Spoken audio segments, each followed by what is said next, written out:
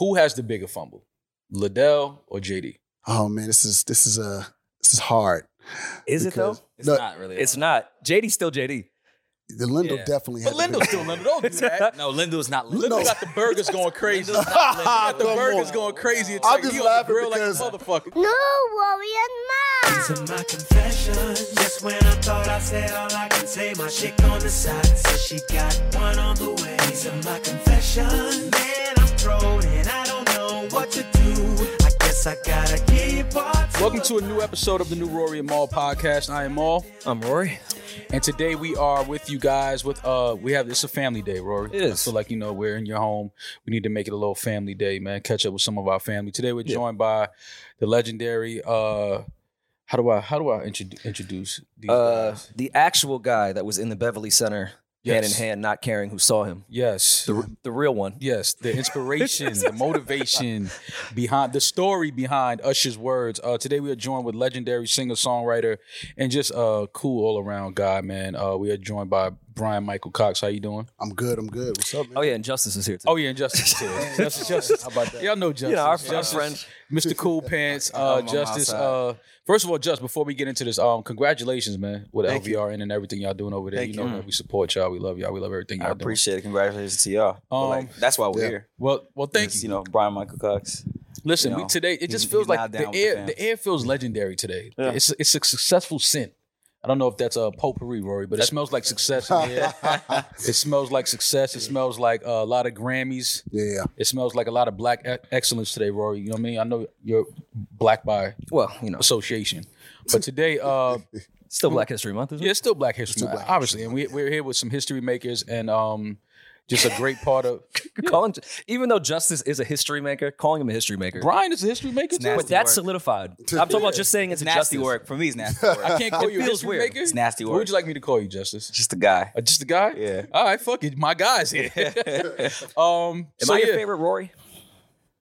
Because I know it started LVRN. Oh, yeah. For Do you sure. talk to me more than you talk to the other Rory? Absolutely. I feel good. I feel better now. It's nasty work. So today, man, we sitting here kicking it with our guys. First of all, Bryan, one thing I didn't know about you that I found out recently, you broke a record held by the Beatles. Yeah. You gotta walk, Bryan. We're not gonna do this cool, humble shit today, man. When you break a record held by the Beatles, you supposed to just be walking around like chest hairs out. You know what I mean? Like gold chains on. You just walking around chilling. Or do what Drake did and tattoo the Beatles on you. Yeah, you ain't even do that. Nah, it was crazy because when it happened, I was like I was 5 years into my career at the time. Mm-hmm. So it was like 6 years. Mhm. And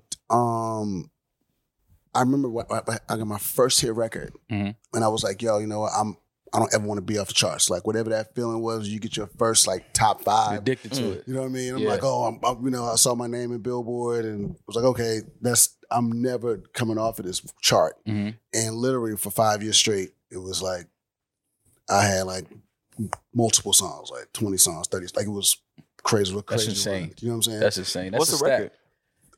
Well, Let the people know. It was the 5 years consecutive on the charts. On the charts. Yeah, so the it was Beatles held that record. they held it. The Beatles held that record. It was 5 years, and then I beat the record. Like, you know what I'm saying? So Nice. it's like a thing. See, I don't know, Justice. You ain't know that.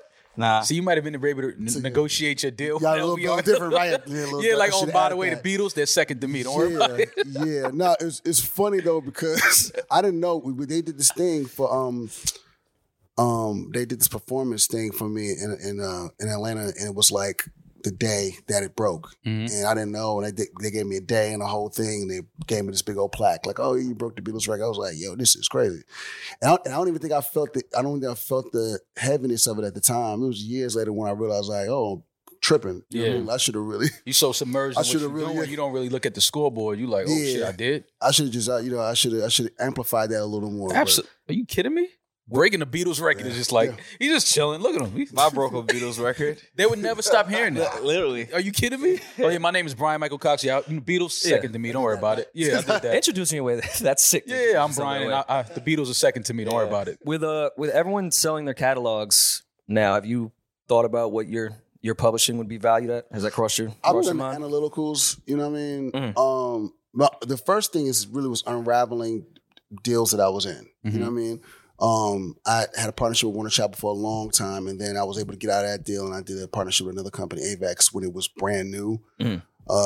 And the deal was a little vague, a little, you know what I mean? You know, when you're the guinea pig of a deal, you know, it wasn't as clear as like my deals with Warner Chappell were. Yeah. And so I had to do a lot of unraveling. In the midst of me unraveling, you know, that deal and becoming a free agent, I've done a lot of like analytical stuff and figured out what the publishing looks like. You know what I'm saying? What the value looks like.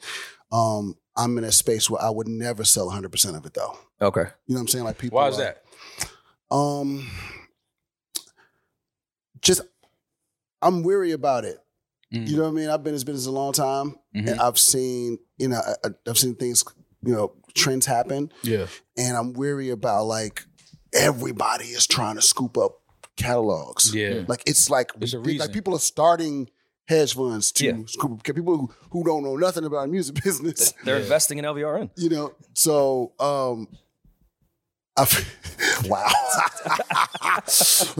Yeah, so, you sit next to the Illuminati. Wow. He's quiet now, huh? Shout out Matt Pincus, man. Wow. Yeah. Well, I mean, so for family. me, he's a big fan of me. It's funny. For me personally, it's a music family. You know what? You're a nasty man. Go ahead. For me personally, it's Cash like out. I'll do half. I would sell half of it. But you want to keep something. I want to keep something because I want to make money when y'all make money. Yeah. You know what I'm saying? Yeah. Like, you know, we could be partners. We can make money together. But why do you think that so many artists and songwriters and producers are selling their catalogs? It's a big, you know, it's a big check. You know, if you feel like, you know, like you take like a person who's like a legacy person like Dr. Dre who just sold his catalog, right? But I mean, but Dr. Dre's already got so much money. Yeah. You know what I'm saying? Yeah. And those songs, we're talking about NWA, Michelle A, DLC, songs that are 30, 40, you know what I mean? Yeah. Years old, you know, they've probably seen the actual peak of what they will probably make. You know what I'm saying? I was very surprised when I saw The Dream sell his. He was one of the first. Yeah. And that's why I was like, but I think there's like stuff landing out of the sky. We're close to like, so we're right like there. we're close to like no, those are ancestors. That's the Chinese balloons. Yeah. That's what's like, above. I would cash out and go get the spread. And do what though? If they might as well live it up while you can. Live it up, but also I think The Dream was doing okay. I think he was but like he's doing really okay now. Yeah. Like he's doing a lot really better. Okay now. I don't know what's gonna look like next year. Yeah. I just think that people are, because of the way artists get paid from streaming now. I think that I don't know how much you can be able to monetize records because now it's getting lower and lower for the artists and the songwriters, like what they're making off of these records. So it's like I think that they feel like, let me just sell my catalog to one person so that I can always go to just one person. I don't have to go through all these loops and these circles to get my money and all of this. If I ever want to go back and buy it myself, that may be an option. Because I know The Dream, like he sold what he's worked on already. Yeah. But now he has more shit coming down. Everything new is his. You know? Right. So it's like, I kind of feel like, let me just put all my shit right here. And then one day, if I want it again, I have to just go through one person to get it back. Well, I mean, when a tech company is now valuing what a song is worth money-wise, that could change tomorrow. It's nothing's set in stone. So let me go liquidate all this shit. Yeah. We've heard all the horror stories of artists and publishing and artists and labels and everything.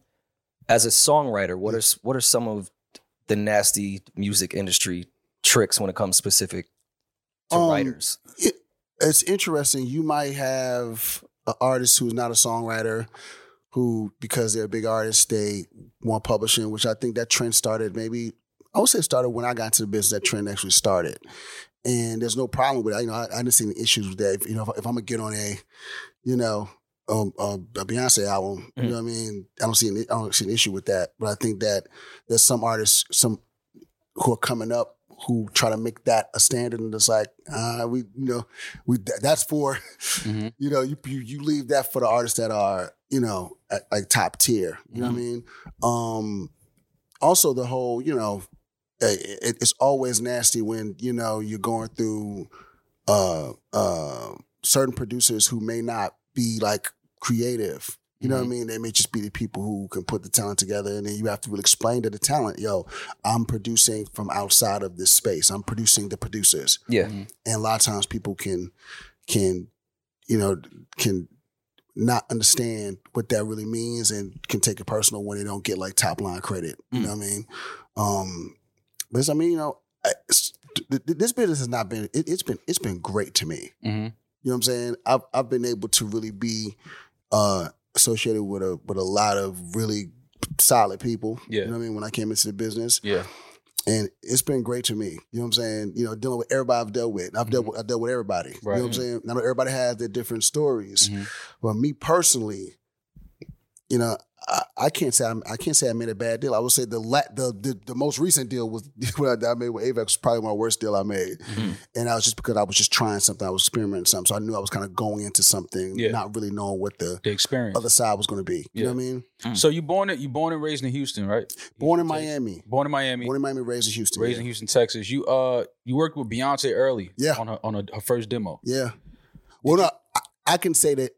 The real story is they worked with me on my first demos. Like they were already like signed. They just got signed to Columbia, and Beyonce and LaToya were students at my high school. I went to a high school for visual arts in Houston. And I was a senior. They were freshmen. Okay, and we knew them before that. I knew them when they were younger because they were in this group called Girls Time, and they were really popular around Houston. And we used to do these competitions together, called the People's Workshop. Yeah. Okay, and you know all the young musicians and groups used to do all these competitions, and that's where we all kind of connected at a young age. So when it came to our school, we were already acquainted with each other, already knew each other, and they knew that I was writing songs and producing or whatever like that. So it was Beyonce and LaToya that would tell their dad like, hey, you know, we don't work with Bryan, we work with our friend. You know what I mean? And that's how that relationship started. Did you know, like, could you tell then that they were going to go on to be what they are?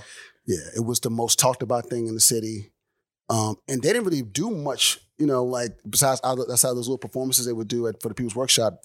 It was still a mystery, you know what I'm saying? Like, 'cause they would go to Oakland and work with Dwayne Wiggins. They would sign Dwayne Wiggins. They would go and work, you know, Tony. They would go off to Oakland and work with him. They go to Atlanta, work with Dal Simmons. So it was really a mystery, you know what I mean? And I was privy to a lot of that information early on because we had gotten close, and my mom would let me call them long distance when they would be when they'd be out of town, you know what I mean? And they would play songs over the phone, and you know what I mean, bring songs back, and that was really the gateway for me to know that it's actually possible. Yeah. You know what I mean? Like something that was like when you're 16 years old, you know, 17 years old, and it's like a dream, you know what I mean? And then you have friends and it's tangible, and they're bringing music back, and that's back from producers that you read on credits, and it's like, yo, this is ill. I can actually go do this. You know what I mean? I always give credit where credit's due when it comes to Matthew Knowles and Knowles family, and like always, because that family showed me that it was like, no, this is tangible. It's possible. This is real. Is there any standout memories from those sessions? Like yes. The early ones? Early ones. So I was in a collective as a producer by the name of Greg Curtis, who's my mentor. Very early on, took me under his wing. Down the line, Greg Curtis ended up writing and producing Love for Keisha Cole. And I remember, and he's like a really, really one of the most talented people that I've ever encountered. It was him, and there was another guy named Teron Mitchell who was in a group called Groove You. It was a really popular group in Houston. And one of my best friends who's passed away, a guy named Scooby, we were like trying to be like a production team. You know, this was in the 90s, production team was like really popular. We were trying to be a production team. So when they were trying to do like these songs, you know, when we call about the songs, like, yo, we went and made some songs. They came to the studio. Well, Matthew came to the studio first. Matthew came, it was in the middle of like a thunderstorm, hurricane or something. We was at the studio, he came, we played him the songs. He was like, oh, okay, y'all little niggas got something, you know? Yeah. And then he went back, we made the session happen. Tina brought the girls over. And we, you know, I remember it was like the first time I was like directing a vocal, you know what I mean? And these are my friends, so it felt easy initially, but then I never really seen Beyonce or seen him or Kelly, seen him work in the studio. Yeah. You know, you just go to the show, You know, you root for them, you know, whatever. But I never seen the process. You know what I mean? Yeah. Them and they were so already polished in the studio, like it was unbelievable. You know what I mean? Like you throw anything at them, and it was just like, got it. And I was like, oh, this is different. Yeah, you know what I mean? And we knew early on those girls were going to be stars. And we knew that Beyonce was going to be a star. Yeah, she was always humble, but she was silent with it. She was a silent assassin. She opened her mouth. He was like, oh, shit. You know what I mean? Yeah. She was young. They were like 12, you know, 12, 13 at that time. So them being that young and that polished. Yeah. This is before the album, you know what I mean? I've never seen nothing like that. Outside of maybe Bow Wow. Bow Wow's probably only the kid that I worked with was like 11. And Bow was like a monster, you know, giving him, like Brad wrote the second verse to Bounce With Me, and I was concerned. Yeah. Because it's so fast, you know what I mean? She's double time. And Bow was like 11, ate that shit, like one take. Wow. You know what I'm saying? We was doing 3 songs a day with him. Were you compromised in the divorce of Destiny's Child? Once they broke up? There's a lot that happened behind that. Yeah. Because, you know, I was working with Jagged Edge at the time. Yeah. And so I got a bird's eye view to, you know, and because of the girls were my friends, Bryan and Brandon are obviously my guys.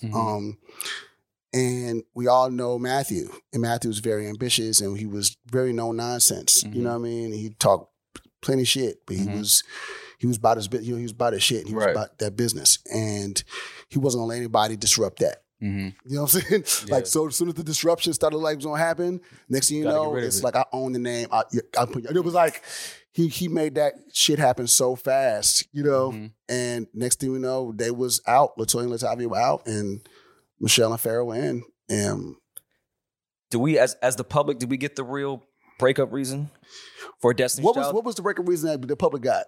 Some bullshit, like, oh, creative differences or something like that. Okay, so no, what happened was... there's that viral clip of Beyonce telling her, like, yo, you could just, like, pack your bags later. Like, you should leave.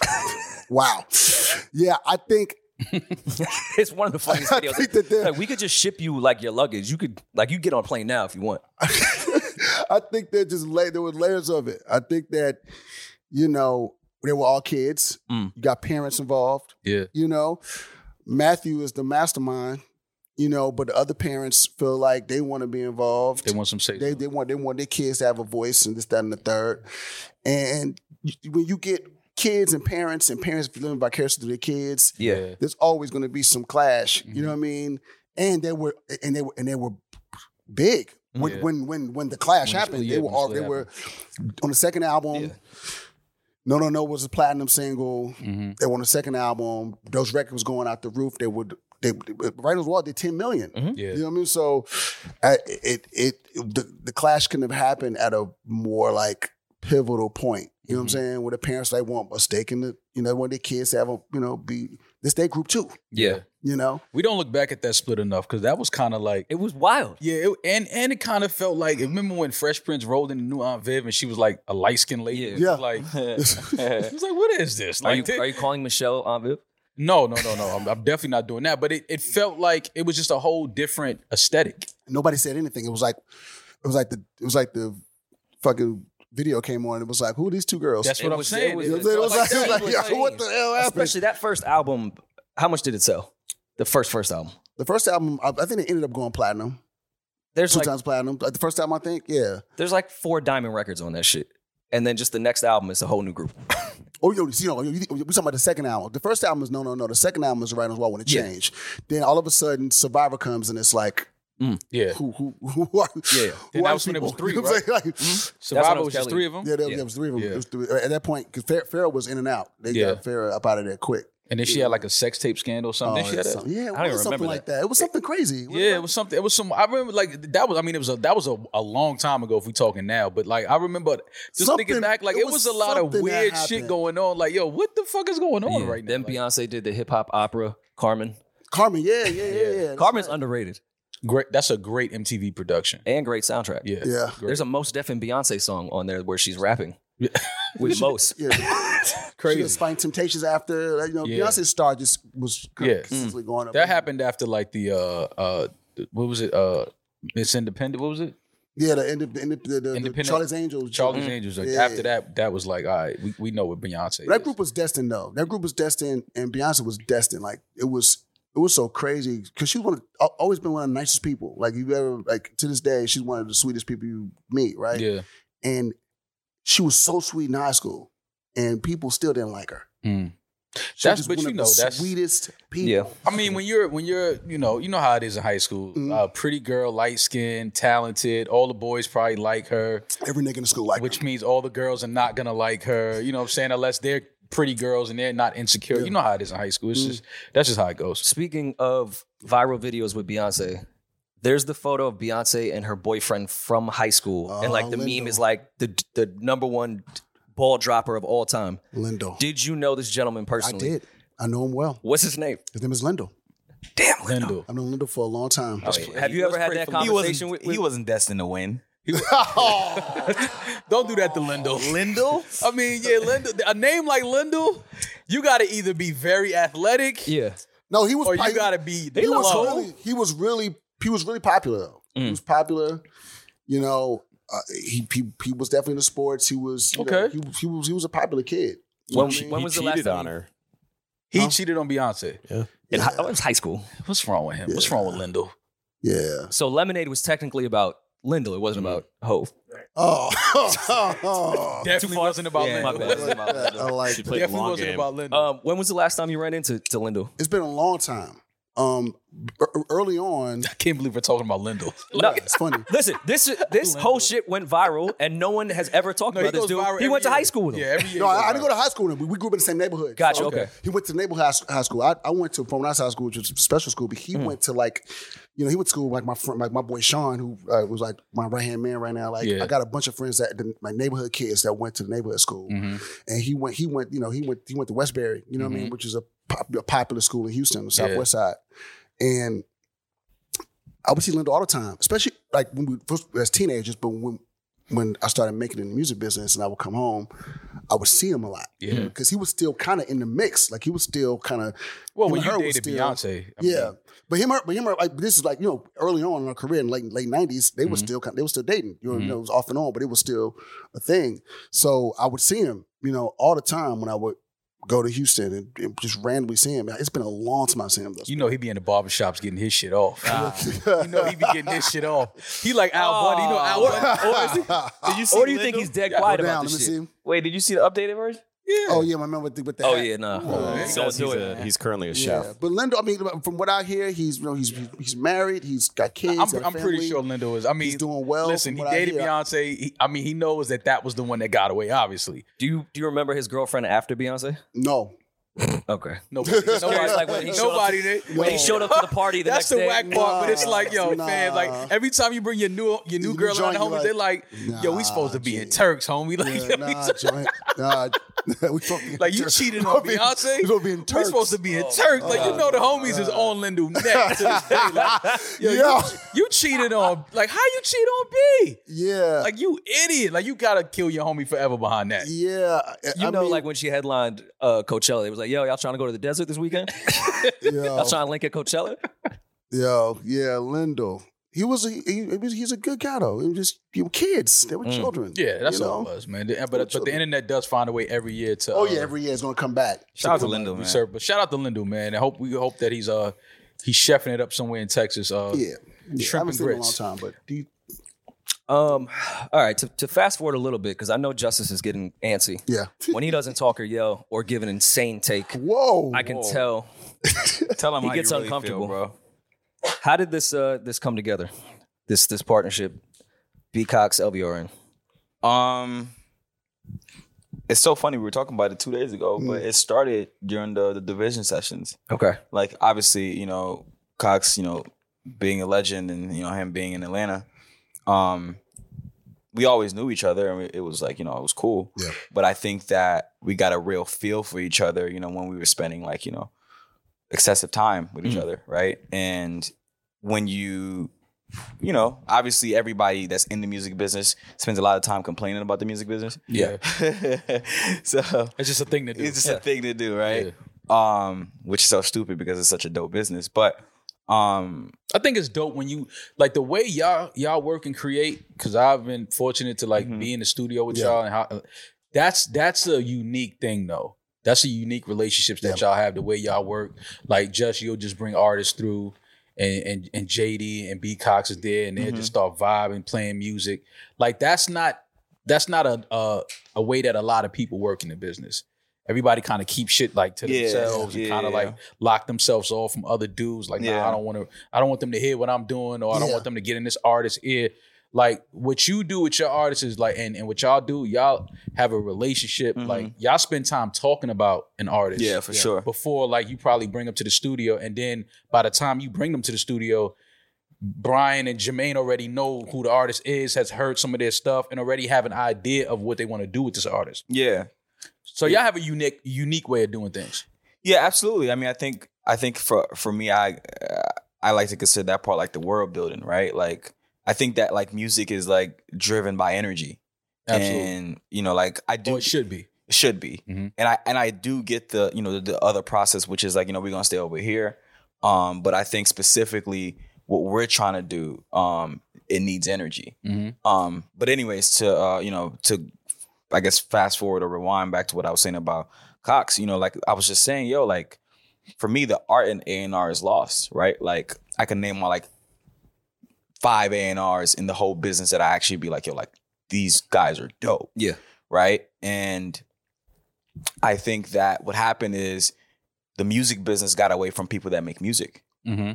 Like that's just, it's like, wait, you guys are making decisions about records and you don't make music? Right. Or you're not close enough to the people that make the music? Right. That doesn't make sense. Mm-hmm. So I'm just like, okay. You're listening to it in the office and trying to make a decision. Yeah. It's crazy. Or data.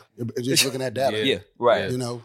So, you know, Cox, I was just like, like, man, like I want to do something different. Like we have an opportunity, again, just to be leaders in the space and do what's obvious. Mm-hmm. And like, I want to bring in somebody that, you know, number one is a great person, but also just like is a producer. Yeah. Onto the A&R side. Mm-hmm. And at first it started off with us just like brainstorming who that person could be. We were trying to help him find the person. I'm giving our names. Yeah. And then just like, what you doing tomorrow? I know, but what happened was like that night we were talking, and I was like, man, I got to think about some more names, you know. And I was, and I went home. I thought about it because what he didn't know was that I was actually having a conversation with like Naeem and people at Universal about possibly doing something with them. So we have, and because I had a conversation with Naeem, I was working with an artist named, I was working with Coco Jones. I was working with another artist. Love Coco Jones. I forgot the girl name. I lost the girl name. Another young artist I was working with. And Naeem hadn't been in the studio with me in a long time. So he was in the studio watching me do this girl vocals. He was like, yo, like we need this back in like the art form of actually making records, this back into like these type of buildings. So we started having conversations about maybe doing something over there. But then it was right before Tunji took over. Mm-hmm. And so he was like, we got to wait till Tunji, you know, gets you to, we're going to talk about it. And we never got a chance to really talk about it. So I just let it go. Like, hey, if it happens, whatever. Yeah. This is like maybe 6 months later, 7 months later, we're having this conversation. And I'm trying to tell him other A&Rs I know in town. I said, what are you looking for? And he tells me like exactly what he's looking for. Atlanta-based, somebody who's in the culture, somebody who's outside, but somebody who's also, you know, can make music or understands how to make music. So I went home and I just sat with me. Mm-hmm. And I was like, this probably is probably the opportunity I've been looking for. Mm-hmm. You know what I'm saying? Yeah. And I hit him. I was like, yo, man, like, I'll do that job. Mm-hmm. Yeah. And he was like, you would? I was like, hell yeah. He saw that investment headline and was like, oh, you can afford me. No, it was before the investment. No. I'm joking. It's you know, again, like, you know, I've built a company like, you know, with my friends. Mm-hmm. But I also know how tough that is. Yeah. Right? So, you know, like I like to consider Cox a friend. Mm-hmm. And when he said he would do it, I'm like, wait a second. Yeah. We really like each other. Yeah. And I'm like, I am not the easiest person to work with. Yeah. Like, I know that about myself, right? So I'm just like, are you sure? Like, you know, like you actually can.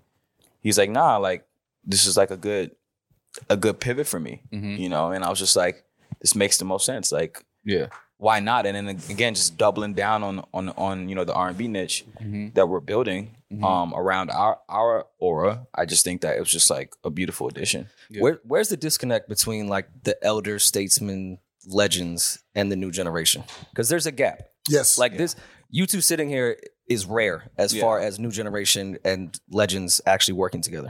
Yeah. There always seems to be some type of beef. I love this because it was like, this made so much sense. It was like what LVRN is doing, like y'all are clearly the new wave. And then like grabbing somebody like a Bryan Michael Cox, who is a legend in music business.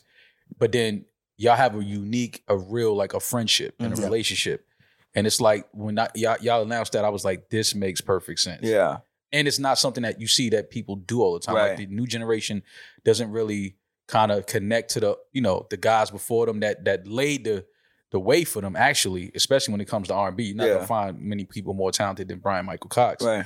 So for what y'all are doing and to have Bryan now part of that, I thought it made perfect sense. Nah, thank you. I mean, I think what you said was important, right? Like, you know, like me being around my peers and really watching that disconnect and how they speak about, you know, like the generation that came before us, but also being around that generation and watching how they speak about them. Yeah. And I'm just like, you guys both want something, but nobody's gonna put their ego to the side. Yeah. Right. And, you know, I'm just like, for me, I'm just like, yo, listen, like I'm comfortable in my space. I'm comfortable in what I know. And I know that I need to know a lot more. Yeah. Right. And I understand today and I understand what's going on outside. But one thing I do know that I wasn't around for is the creation of these eras and these records that were being made that, you know, that still live to this day. Like it's crazy. You go to an R&B party now, they play records just from their era, not this era. Yeah. Right. That says something about the music. Right. So I'm just like, okay. For me, selfishly, I just want to just go and soak up all the game that I can, you know, and be a sponge and offer up to whatever I know. Right. But then over time, it became strategy. It's like, wait, there's actually a gap here that needs to be filled. And if I could do that, or I could offer up that, you know, like showing that, yo, this is something dope that can come out of this, like, why not just like, you know, make it public and, you know, come in the Rory and Mal show. Do you feel like, it's funny you say that, that at parties they just still play the 90s shit when it comes to R&B sets. Is that dead, the party R&B record? Because R&B has gotten, I don't think across the board, I think R&B is an incredible place, but everyone, you know, on Instagram, Twitter, especially after Puff said R&B was dead, was like, everything's too moody now, it's too toxic, it's whisper singers. Like, how did y'all feel about that when Puff said that? I feel like y'all had a lot of reason to feel disrespect. Oh, absolutely. Yeah. Like when Puff said R&B is dead, like, I want to know what y'all group chat was like. I mean, it was crazy, but I mean, I had a conversation with Puff at like. I know because you have other little gripes with Puff about some things he's done. Yeah, I know the whole love. I mean, I know it's a little obvious. Yeah. Listen, obviously, you know, similar logos too. Yeah, absolutely. Listen, Puff is he's Puff. Puff is Puff. Absolutely, like, no doubt about it. 100%. You know, he paved the way. He made it. You know, it's funny. He was talking about Matthew. You know, making it possible for him to see. For me, Puff made it possible to see. I don't know why for him specifically. Like, it just felt like if he could do it, anybody could do it. But anyways, great. We know Puff is a legend. We know that. Tell him shit on him. Like, what don't you like about it? Well, no, I mean, my like you don't need to explain how dope Puff is. We know how dope Puff is. My thing is, or my issue with was, my Puff, you just came outside. Like, you've been came back outside. Yeah, came back outside. Like you've been rich for a very long time. Absolutely. Right? And like, there's a lot of groundwork that's going into, you know, trying to just like put R&B back into the forefront. But I understand what he was trying to say. And I understand the point of marketing, right? But I think that he just went about it the wrong way. But he's wrong. Oh, absolutely. Yeah. We know that. Yeah. And I mean, the next day, after he did that, the next day, me and Jermaine got on a live with him the next day. Oh, absolutely. And he was like, you know, man, I just said that to get the, you know, get the conversation started. Wake up the R&B. Because I'm like, me and Jermaine's like, hey, like, bro, like, what you talking about? Like, you know what I mean? Like this is, I feel like we are in, we're in full motion. Mm-hmm. You know what I mean? And at that point, I felt like because people was trying to bridge the gap, right? I feel like, especially what we were doing, you know what I mean? Yeah. And just leading up to the Division's release and all of the little things we were doing, people were like getting excited about hearing this music. You know what I'm saying? And at the time, I didn't even realize the strategy. Like I didn't realize how good of a strategy or a strategist that Justice is, or how good, you know what I mean, the strategy was going to be for Division. You know what I mean? I was like, well, we all posting. Let's all, just post every piece of this process. Yeah. And I felt the energy. So for him to say that, I was like, you feel this energy over here, right? You know what I'm saying? You want some of this energy. That's what this is. Yeah. And then next thing you know, we doing the camp with him. We were, I just think he needed to do that to get. Yeah, I think No, I'm saying it's funny, right? Because like the internet has this thing, right, where like it takes a headline and it acts like it. The internet acts like they don't know what you're trying to say. Yeah. And I know exactly what he's trying to say, and I agree with him, right? Because the aspect that I do pull out of it is like from the business of R&B, it really is dead, right? Like, you go to R&B radio, they say like you basically just going to die. Like, you know what I'm saying? Like, which is crazy. Urban it's crazy, right? But like, R&B records don't cross over. You know what I'm saying? Like, it's so hard to introduce new R&B artists to the world because it takes a lot to get to the R&B fan. Yeah.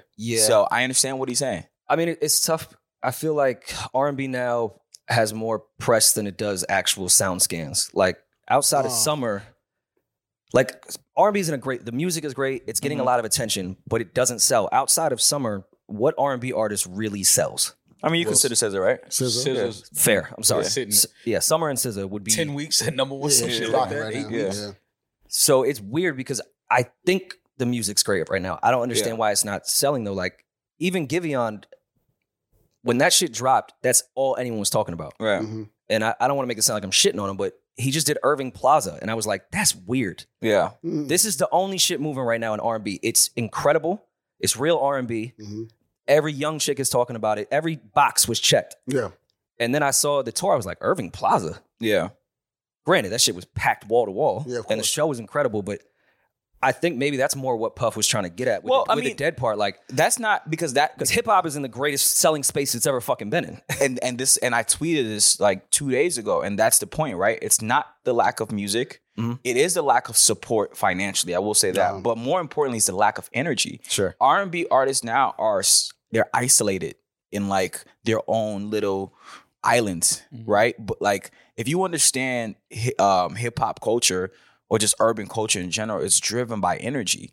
So like something is going to be bigger when there's a lot of people around it that are making it feel important, right? But like if you're an R&B artist and you're just sitting there and like in your corner and nobody really knows you for real, like, yo, you're trying to finish an album, but you don't know the other R&B artists, like, you know what I'm saying? Like you can't even collaborate, like, you know what I'm saying? Like you can't even get nobody on the phone. Right. Yeah. And you're like, supposedly doing numbers. That's like counterproductive to like what hip hop is, right? Like you see QC come outside and like, when Lil Baby's dropping his, everybody's behind it. Yeah. You see when Kendrick is dropping, everybody's behind. Like there's an energy, so it makes it feel bigger. Yeah. I think R&B doesn't have that. I think to me, I blame it. I kind of point to a number of things. I think that, just the way that a lot of guys, I guess, court women or their relationships with women today changed.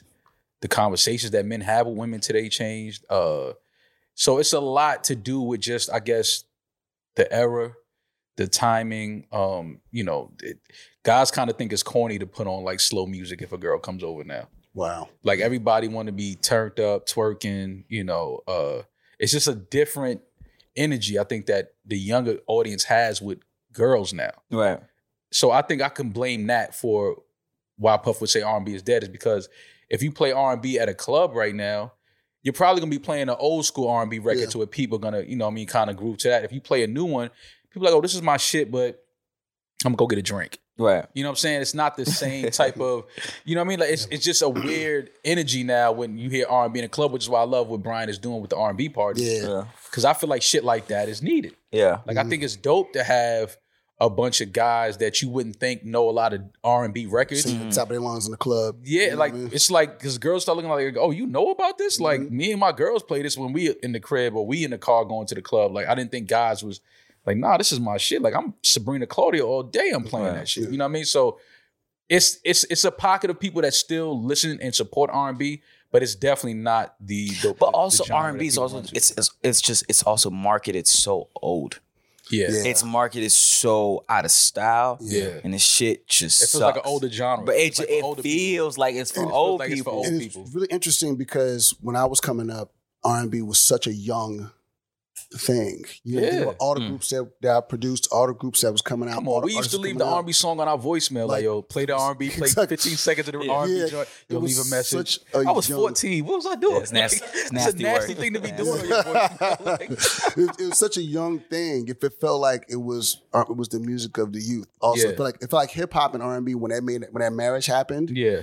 in the late '80s, were really in the '90s when it really took off. You had the Mary J. Blige's, you had the Jodeci's, you had Boyz II Men's. Yeah. It just felt like we were coming up together. You know what I'm saying? And then the split happened. The The rapper started sipping lean and Right. doing Well, pills. no, the rappers took melody. You used to have that's to what go to happened. R&B to get melody. That's Like true too, as I grew up a hip hop nerd, baby. That's all I fucked with. Yeah. But that shit, even to me, was like, all right, I need a break. This is just too much drums and rapping. I need some melodies. Next thing you know, Bone I Thugs don't and Harmony have to come go to out. R&B now. You know, It's all the melodies are in hip hop. yeah. So I also feel like once that happened in hip hop and hip hop numbers started going crazy, R&B artists started chasing that, right? Yeah. So then now you're breeding new artists who are looking up to the R&B artists who's doing that. Now they're all doing that. Versus when I was coming up, there was the thing that made Jodeci special was the church influence. Mm-hmm. The things that make Mary J. Blige the queen of hip hop soul Mm-hmm. is because of the church influence. The things that makes Mariah Carey, and Whitney Houston is because the church influence. Yeah. And once R&B hip hop split, people start chasing hip hop. Mm-hmm. And just be real, you know what I mean? You know, the world becomes, we become more liberal, we become more expressive about what we believe.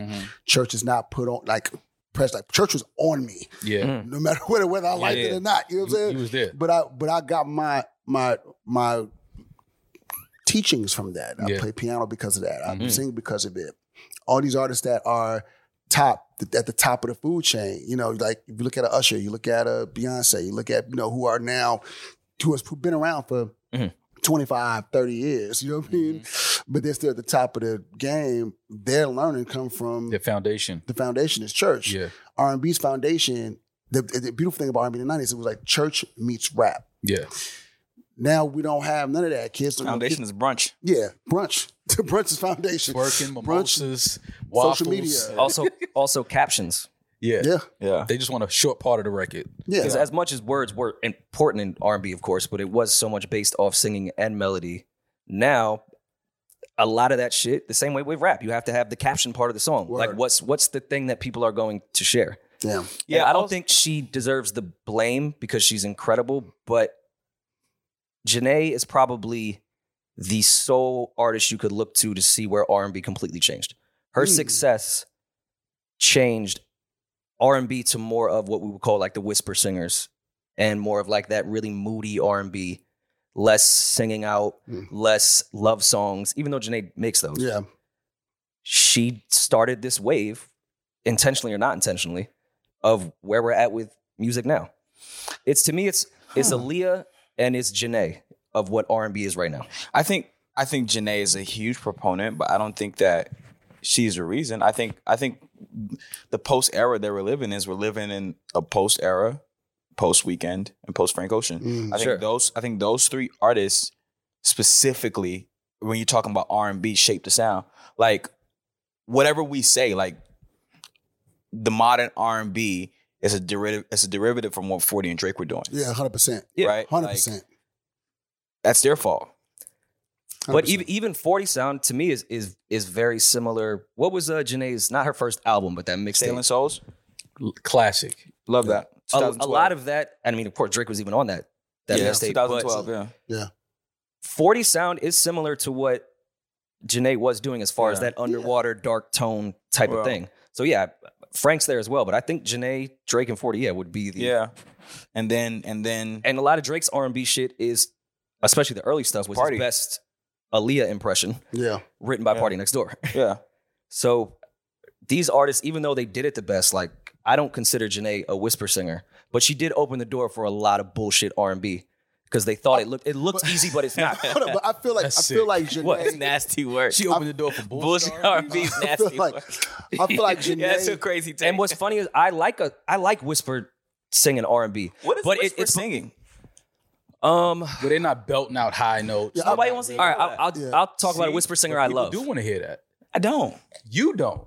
But people want to hear that. Don't. People want to hear that. No, they don't. What do you mean? You only want to hear that if you're past 45.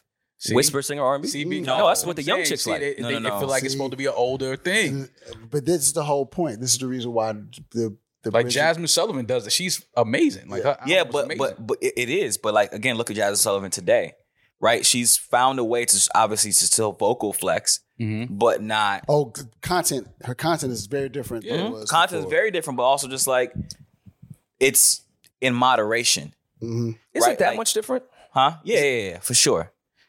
Oh, because Jasmine could she can bang you in the head. Yeah, she was knocking windows. The fact that she went against a lion, tiger, and a bear. Yeah, I don't think the shit has changed that much. Yeah, she's dialed it back. I love Jasmine Sullivan. Yeah, but no, I mean, I think if you're looking at the space of it, like for me, the only reason why I say who wants to hear that is because it's just like we're trying to catch a vibe. Mm-hmm. Right? Like what is R&B serving to you, right? And if you're listening to, modern R&B, it's like it's melody that's in rap form, right? Yeah. Because it's like rap has trained us to almost live our life to it. And then now like R&B has been taken outside of just the love sector, and you're able to sing about other things outside of love, right? Like if you're looking at like the Trey Songz era, Jamie Foxx era, you know what I'm saying? Like, it was so specific. It was like, you only were going to be successful if you made a sex song. Mm-hmm. And R&B was so sexualized. And it wasn't until, the new generation was like, yo, like, there's more to do, guys. We can sing about more besides panty droppers. Yeah. You know well, I think went from being love, and then it was sex. People and now it's like, oh, you dog me, I'm gonna dog you first type of shit. Well, no, it's real life though. But it's real life. Confessions is a toxic album. I mean, no offense to what you were going through at the time, but it's a toxic album. That's why I also find that weird when the internet is saying R&B lost love songs. I'm like, I mean, granted, Billie Jean is a pop song, but Billie Jean's a toxic song. Like, pop and R&B have been toxic forever. It's not just been nothing but fucking love songs that fell from the earth. And most of those love songs are about eating pussy. It's not about fucking love for real. I know I'm getting older. Summer Rain is about pussy. It's not. I told y'all the other day, I can't even listen to rap before 3 o'clock no more. I don't want to hear that shit, man. No, man, we getting before 3 p.m. Yeah, nah. Turn that shit off. Like we walked in, y'all was playing Migos. I looked around like, I feel like I walked into the Twilight Zone. I'm like, this is what y'all on before 3? The Migos? Like, we love the Migos, but it's 1 o'clock, fam. Like, turn that down.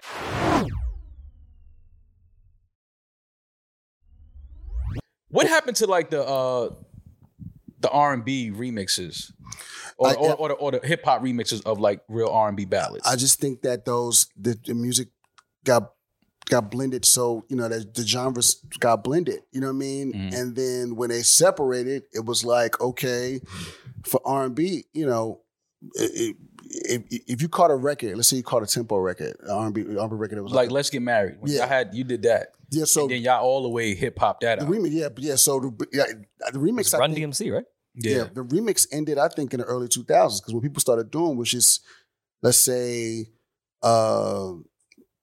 a song came out and it blew up, what they would just use the same beat and have them put people on it. You know what I mean? Versus going in and reconstructing the track. You know what I mean? How Jermaine did In My Bed, or how, you know, I did Superwoman Part 1 and then Clue remixed it and did Superwoman Part 2. You know what I mean? Like that was, we were, and the remix business was a business too, by the way. Absolutely. It was like a real, you know, maxi single business. What's interesting is though, even at our meeting a few days ago, I think the remix business is coming back. How so? You know, I think we talked about TikTok and people taking songs like Coyle Ray now. You can go to her page, her Spotify page, and that record has 5 different versions. Yeah. And Beyonce with the wetter shit that's happening. All these mashups, So these mashups, these people speeding the records up, and kids wanted to listen to it in that space.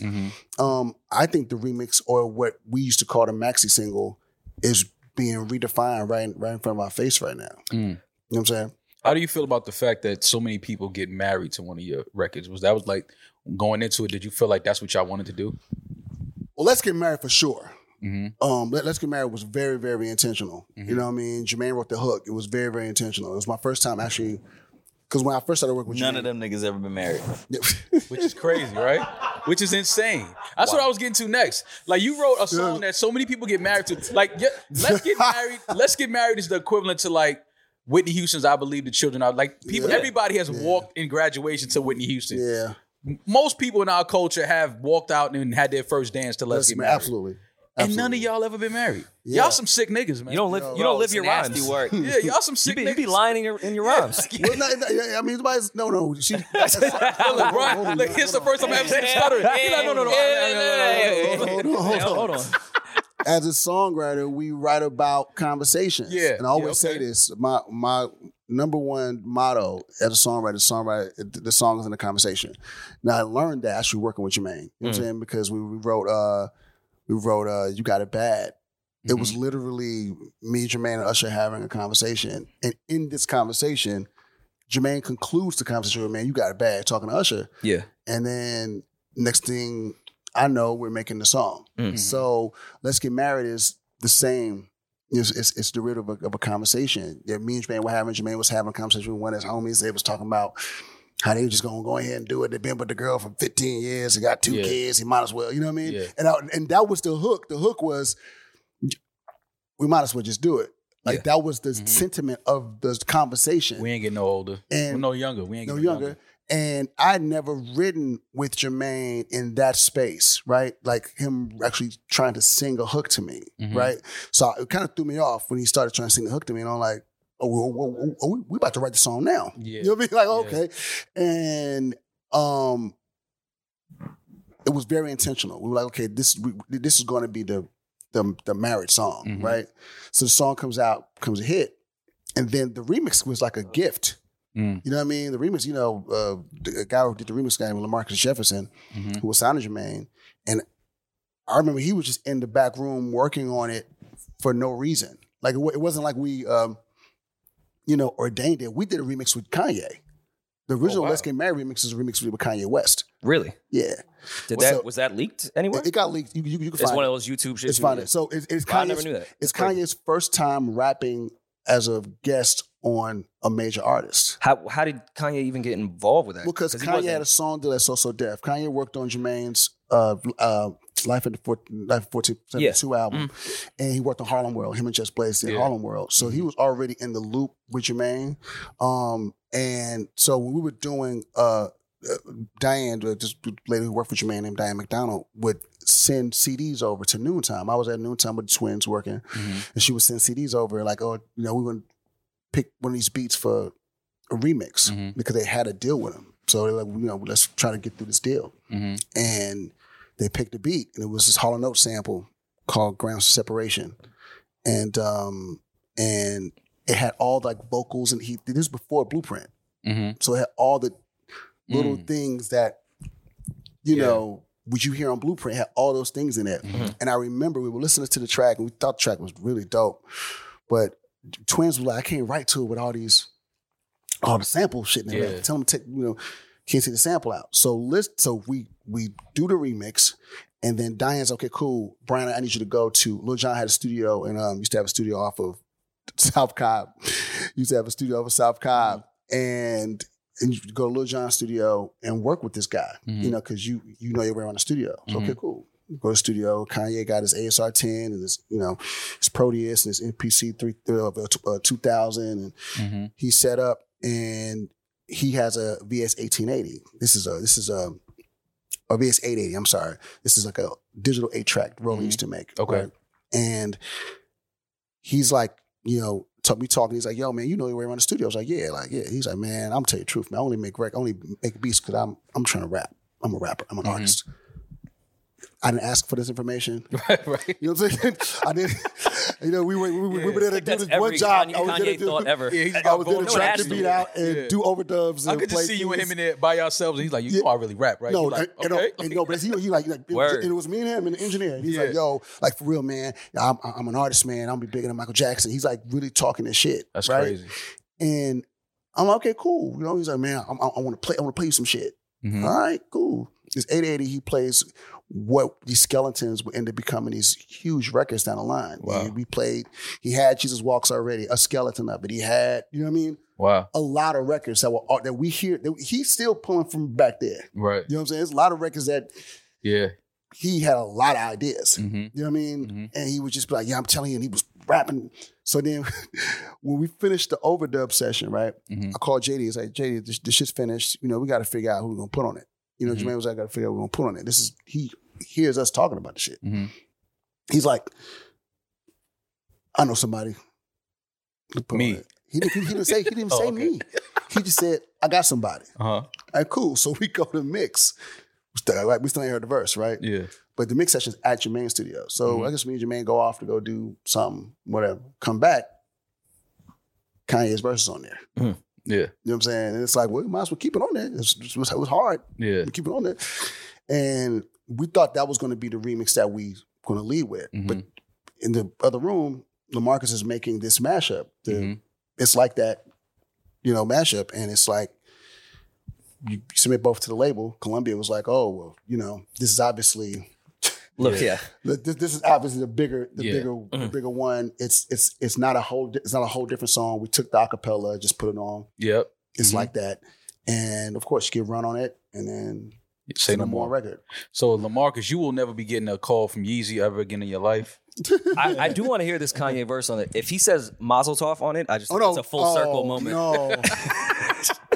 Imagine he ends his verse on Let's Get Married with Mazel Tov. I'm trying to remember. Did he say Mazel Tov? What were his views on the Jewish community at that time? But to Justice's point of you guys never being married, now that I'm looking at these lyrics, this looks like it's set up for divorce. Like, we might as well just do it. That's probably not the best way to go into marriage. He's just like, yo, might as well just do this. So uninspired. He said, meet me at the altar. Like, your white dress. We ain't get no younger girl. We might as well just do it. It's nasty work. Yeah. And then on top of that, you telling a girl she's getting old. Like, that's already fucked up. Yeah. You kind of classic an asshole. Fucking record. It's ghetto, just some ghetto shit. It worked. You know what I mean? It was just some ghetto. It worked. You know, it fucking worked. How many people you know that been, you know, that's been with their lady for 8 years and got 3 kids? They ain't, you know, ain't even talking about marriage. Talking about marriage. He just all the the kids, but the kids got the dad last name. Yeah, no you know engagement ring. Just vibes. Know what I mean? Like, just saying vibes. Vibes. Been together 10 years, 2 kids. Sabrina Johnson. Yeah, but her kids last name Brown. Yeah. It's like, yo, they the Browns. You ain't part of the family yet. Go marry that girl, man. Stop doing that. Stop doing that, man. Go ahead and marry her, dog. Make it official, dog. Yeah.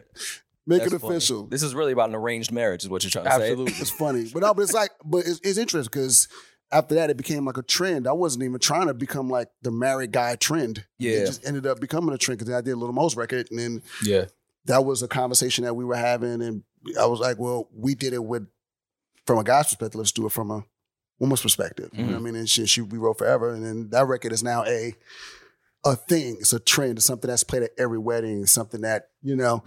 So it's like, and then so we're like, wait, might as well keep going. And we do To Me It's Still, which you got, you know, country artists are remaking that song. And it's become like, you know, if I look at my statement, you know, those 3 songs are like probably definitely in the top 10 of my like top performance songs. Like, what's your favorite song that you've written and produced? Like one that you just like. And then, let me change it. What's your personal favorite song that you've written and produced that most people didn't kind of gravitate toward like you thought they would? Oh, you know what? I did a song early on. I did a song for my guys' a group called Ideal. I did a song for them called Creep In. That I thought Meet Me at the Creep In. Yeah, I thought that was going to be a big You've been a sick nigga for a long time. See, we around the same age. You a little older, but I was outside for Creep In, nigga. I was young, but I was outside. You a sick nigga, man. Yeah. Creep In, I thought was going to be, because we were coming off Get Gone, and Get Gone was a big record. Yeah. Creep In, I love that song. I love the sample. I thought, it was like the first time the twins and Jonte actually did a song together. You know what I mean? Being the twins did the hook and Jonte wrote the verses. I was really hyped about this song. Like this song was going to be crazy, and it did. It did okay, but it didn't really. Yeah. Because I think they Virgin put it out too soon after Get Gone. Get Gone was still really cooking on fire at the time. But Creep In's one. I would say one of my favorite songs I've produced, or co-produced would be "You Got It Bad." You Got It Bad is just sounds like something. Yeah. Like it just. To me, it was very, very different. We listen to all the songs that we made on him. You know what I mean? And granted, Confessions is huge. Bryan, these records are big, Yeah. But it's just something about that particular song. His vocal, there's no harmonies. He's singing straight. There are no harmonies in that record. I just thought about it. I didn't notice it till now. Singing straight down. You know what I mean? Mm-hmm. It's just one vocal sitting on top of about 6 sounds. How many women you lied to and said that you wrote that about them? You Got It Bad? Yeah. I've never told anybody I've never told anybody that I wrote that song about them. I always tell the truth about that song because I was so. You look like you say I wrote a song about you. Got to listen and guess which one it is. Yeah. I'm that guy. You got to leave it open ended. Yeah, you got to guess which one. And text me back. It gets your streams up too. B-Cox definitely tell the bitch, text me back. Let me know which one you think it is. No, the one thing about that song, I was so amazed at how we finished talking about something, and then the very next hour we had this song, and it was like, this song, and that's something a lesson that just stuck with me forever. Like to this day, like I have to talk to the artist. I have to talk. What are you going through? What do you want to talk about? What's happening in your life? I know something happening. Right. What are you seeing? Right. What the nigga do? Right. What you know what I mean? Like the whole situation. I got to have the conversation because in every situation I could point at in any songs I've been a part of, when you have the conversation, it like Be Without You was a conversation. It was like literally we got a call from Jimmy Iovine, and Jimmy's like, I need a rhythmic record like this, right? And I was like, okay, what does she want to talk about? And he was like, okay, we're gonna get Mary and them on the phone. So Mary can do Chris, we all get on the phone, and Jonte, and they tell us what they want, to talk about. And we talk about it, and we literally did. I did the track literally. Be Without You. That track happened in like between 8 to 10 minutes because I was just trying to get the idea down. That's and wild. I called Jonte. I was like, "Yo, man, I got this idea. You, like, come to the studio." You know what I'm saying? He said, "Play it for me on the phone." So I played him the 8 bars on the phone. And he was like, "All right, I'm on the way." Got to the studio. The song was written. And Jonte's a beast. That's one of the greatest writers ever. Jonte Austin, sick human. He doesn't. You have to be a sick human being to be a great writer. No. He's one of the people that I want his verses done over, like in a space, a theater. Yeah, it doing like that on that over the IG phone shit wasn't. Yeah, like, no, it didn't do justice. either of them justice. You don't understand. The first time I ever watched this man write a song, like he gets in the booth, right? No pen and paper. Nah. None. Gets a glass of wine. He has a little wine thing he does. Starts swirling. I'm like, oh man. Yes. All of his thoughts in that glass. Drink your thoughts. Swirling the emotions around. The button up on. All the way to the top. Writing a song in slacks is hilarious. Suit on. Yeah. Jonte put a suit on. Suit on. He's a gentleman. Getting low, man. But then he gets in this. Here's the beat. Maybe 2 minutes the beats plays. He's like, all right, cool. Load me up. So he's just singing things that aren't sentences. And it's like, what are these? What is he singing? And then he'll go, all right, cool. Record this again. And he's like, keep that. And then he'll do something that seems like a verse. That And you're like, wait, where did that come from? What is he writing? Yeah. And then you're like, all right, cool. Then now he's gonna do another take, and he's doing something that seems like one half of the chorus. Mm-hmm. But the first thing that he recorded was the answer to the chorus. Ah, okay. No, it's crazy. Like he writes in like, it's wild, bro. I ain't never seen it like it. It makes sense in his head, and then at the end, it all makes sense. Yeah, for all of us. It's like, yo, this man is crazy. Yeah, and he quick. Showing up to write in the suit is like no, that's his flow. Yeah, I mean, Jonte's a gentleman. Even if he's in like dressed down, he's got the button-up jeans, hard bottom. Yeah. He's hard bottom. You know what I mean? Like he's hard bottom with hard the jeans. bottoms. You from a different era. You seen some shit. When you wear the hard bottoms with the jeans, you just kick it. Like you come to the homie crib with hard bottoms on and some jeans. I'm like, yo, what he on? That's his dress down day. Yeah, like yo, we just chilling in it. The game is coming on. Like bro. He's chilling. Jonte he's different. Yeah. This a mix of writers and producers in Atlanta. I was talking to JD about when I was at the studio last. Like, y'all have a real interesting group of producers, songwriters in Atlanta. And I was like, yo, JD, do y'all all really fuck with each other? Or is it like some secret, like, because I know y'all got the group chats outside of the group chat. Where like one of them niggas ain't in this group chat. Like, but he in the other one, and he talking about a record, and y'all all go to the other one, he not in. Like, yo, what he talking about? Like, I think just even that, even having the concept of the group chat, the Atlanta producers group chat, I think that in itself is insane. It's some special shit. That's crazy. You know, even if it's like a couple of group chats, right? Yeah. The fact that at some point in my phone right now, there's a chat with me, JD, Polo, Tricky, Jonte. You know, there is a chat. That's crazy. You know what I mean? That's Sean Garrett. There's a chat that we're all in. You know what I mean? Mm-hmm. I think that is some amazing shit, and just in general. You know what I mean?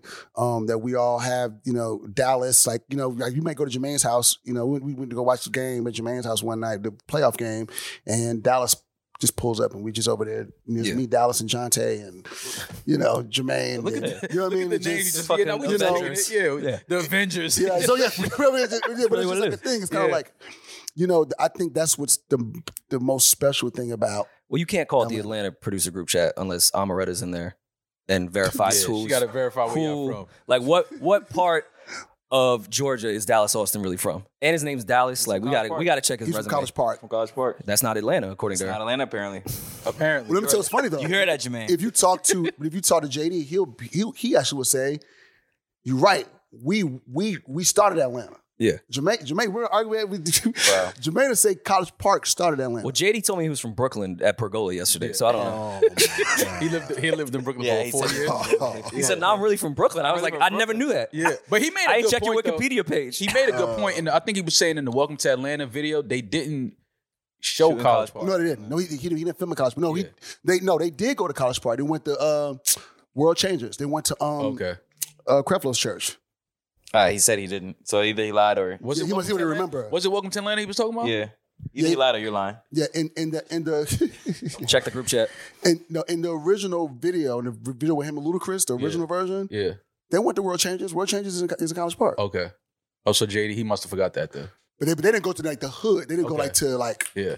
No, him and Justice had an amazing conversation about who's from Atlanta, what part is Atlanta, like, and then like Rory said, they keep looking at me and Rory like we can like vouch, like bro. He's like, yo, Justice like, did you hear what he just said? I'm like, Justice, I don't know what Cobb is. Cobb County. I couldn't tell you what none of that shit is. All of that is Atlanta to me. JD brought up Gwinnett, and I was like, I don't know her. I was like, yo, why are you looking at me for verification?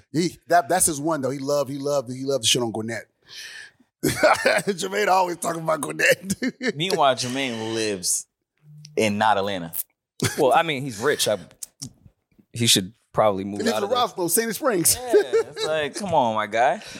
We had a same night, same city thing that we do on the show where it's kind of like verses, but we like if it's you're in your city and these two artists have a show tonight, which show do you go to?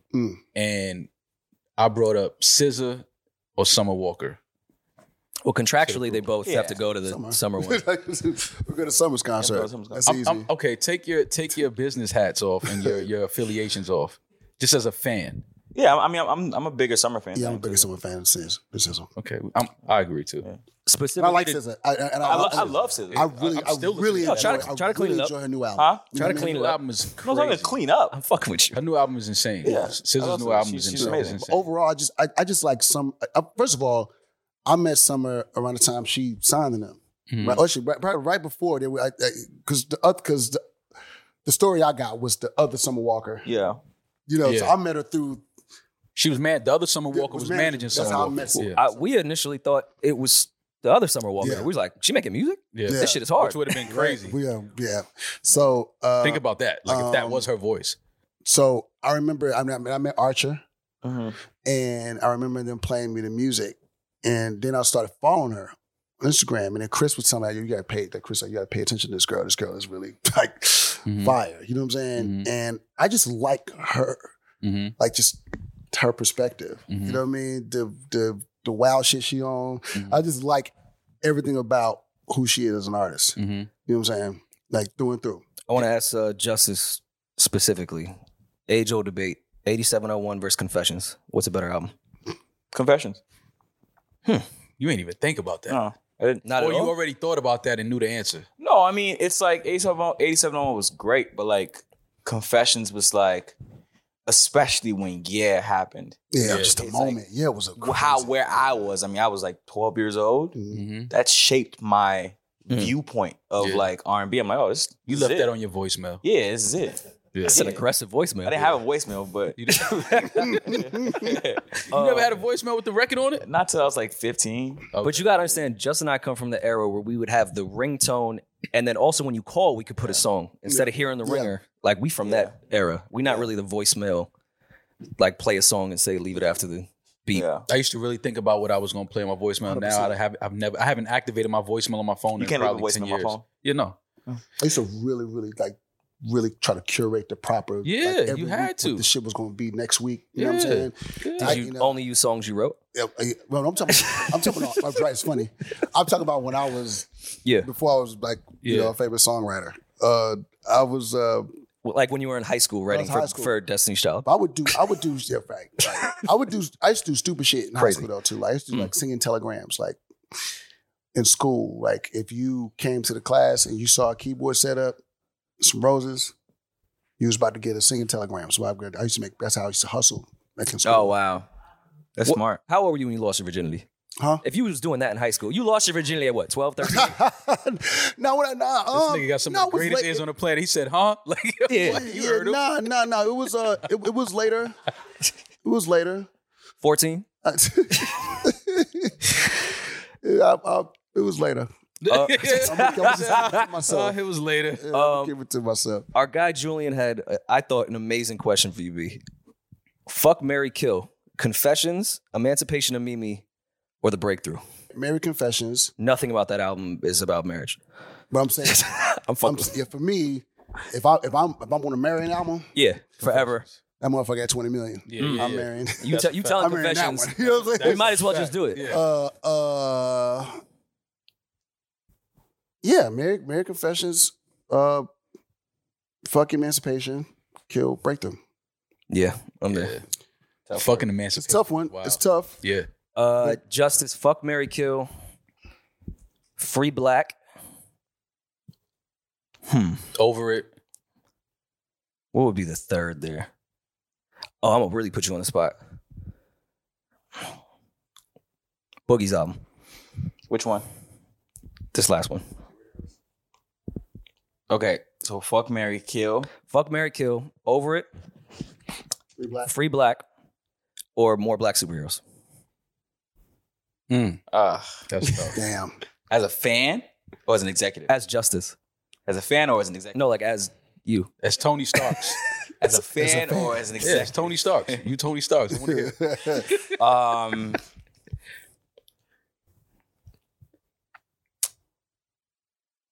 As a fan, I'm gonna marry Free Black. I'll fuck Over It, and I have to kill Boogie's album. That's crazy. He finally got vulnerable, opened up. His therapy album, You Want to Kill? It's not going to do well for his mental health. Yeah. No, that's my answer. Yeah. Yeah. I fought with the toxicity now. Over It or Still Over It? As a fan or as an executive? Oh my! Both. Give me both. Tony Stark's. Not as the Iron Man. As a fan, over it. Yeah. As an executive, still over it. As a fan, over it. As an executive, still over it. Yeah. Why? The marketing y'all did behind Still Over It was insane. That's what I'm saying. As an executive, That was hard. Yeah. That was hard. As an executive, I mean, they broke it in Harlem, right? Didn't they get the box? Didn't they break the glass? In Harlem, yeah. Yeah, but I mean, leave it to a nigga from 7th to break that glass. Nigga from 7th, I told y'all, make that the last stop. That was the first. Yeah, because that nigga gonna break that for real. But yeah, as an executive, because it's just like I said, I mean, but you were with me. Yeah. When we were trying to finish that album, I mean, they broke up mid-album. Yeah. Like the shit that I had to go through to finish that album. Ooh.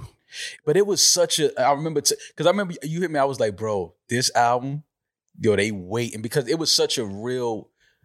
The fans were going through a real. I think we was together when she posted the video, and you was like, "Yo, dog, I woke up, I had to deal with all." I said, "No," I said, "Justice, this you couldn't ask for anything better than this. Yeah. It's fucked up because she's going through some real shit, dead ass. But this is in real time. Like this is happening right now. As the album's being made. As the album's pretty much, she was like, what, 2 songs away from being done with the album? No.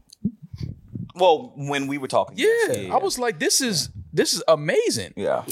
Like it's fucked up, but it's tough. like it was tough. Was Fifth Baby Mama done already, or that was after? No, that was the last song. That was the last song. He was there tonight. She wrote it. Right. Wow. She laid it down. I was like, yeah. Oh. Wow. First of all, I want to start off.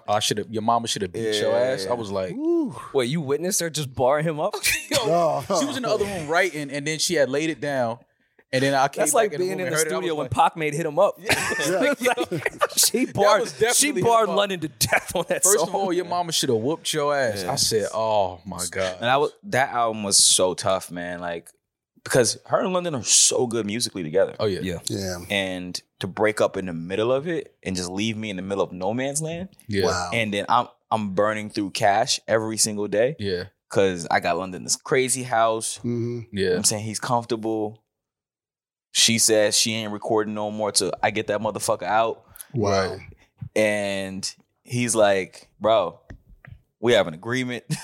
Yeah. It was tough. It was tough. How do publishing splits, they're already difficult. How do publishing splits happen in the middle of also a breakup? I had to handle everything. I literally had to maneuver the whole thing. Mm-hmm. I had to maneuver their personal relationship in terms of like speaking through me. And then the creative part of it. Yeah. And the business part of it. Like it was a really tough album to make. Like a divorce attorney. Yeah. That was the toughest thing. But it made me a better executive. That's why when you asked, I was like, when was the last time? Because of course you had to choose Summer in the divorce. I mean, he was there from the beginning. When was the last time you saw London? What's that relationship like? I saw him at the Rock Nation brunch. Okay. We don't speak. You and London don't speak at all? No, he don't. He acts like I don't exist. I feel him. I do. Why? I saw him with you when he pressed me about Maul, and that was after the breakup. That's I was nutty, not there. first of all. Yeah, I went to the studio with you for when Puff was trying to steal all y'all sauce. Wow. Yo. I don't know what you're talking about. See, that's why you can't take the white boy and certain spilling shit. Like, you were supposed to leave that in the studio, my brother. We have the edit button. No. But yeah, he was cool with you at that point. And we can take all that out. When me and you went, when Puff was doing the Love Valentine's Day album. Where were we? What are you talking about? In LA. Oh. That was after the breakup, no? Was it? Oh, they might have broke up before that and got back together. That might have been one of those. No. Yeah, it might have been. Yeah, it was one of those. Yeah, it was one of those. They had broken up and that was okay. It wasn't official. Yeah, it wasn't official because that was before the baby. Before she had the baby. Yeah. Yeah. Yeah, but no. After the breakup, he don't speak to me. I get it. I understand. But I finally met him. Yeah. I was like, "What's up, man?" Because he's working with Saint now. Yeah. So I met him last. The song they have is hard. Yeah, they got a few joints that they doing together. So I finally met him. I thought it was funny. The Rory situation, like, he asked me about you, like, "Yo, what's up with your boy?" Liking someone's pictures and all. I'm just a Summer fan, bro. Yeah, it's just a fan. I mean, you flew to Toronto for the show, though. It was a good show. You were a great show, great night, great audience, great aesthetics. He came to support me, man. Yeah, my guy. That's what you think he did? Yeah. Okay. Oh, just the whole night. That was me and my boy. I know because he was with Summer. No. Here you go. Actually, I've never even met some. I don't think. You met her that night at the studio in Atlanta. Oh yeah, I did. 4 Baby Mama night. Yeah, but that was like it was a different meet. She was in a different zone, headspace. So She it ain't was fuck with like, nothing. hey, how you doing? And I kept it moving. Like, She ain't fuck with nothing. Nobody moving. No, She was it's tough. Yeah. But nah, it's just yeah, man. Shout out to my boy London. An actual serious question, Justice. With Summer specifically, and just us now seeing how much the music business can affect artists, their anxiety, their depression, how much this really fucks you up. How have you been able to manage personalities outside of just business, dealing with artists that have social anxiety, can't come outside, and how does that fuck with your mental health? Because at that point, you can't even have feelings. Like, You just get serious. yeah. Sounds like just therapy bag. Sounds like Yeah. This is your evolved Rory. I mean, no, I'm not involved. Okay, cool. This is Dr. Oz bag right This is my let's get married where I'm saying good things, but I'm not really gonna get married. Because I know what's really underneath. Yeah. But not like, for real though, that's been a huge thing with Summer specifically with the fans. Like, she has this crazy social anxiety shit. People either get upset with her or support her over it. As an exec, how do you balance both of those things? I think it's nothing new. I think it's just different because now people have words for these things. Mm-hmm. Like narcissist, gaslight, anxiety. Like I said, like how, and not to compare, but like, you know, what would Twitter have looked like if Whitney Houston had one?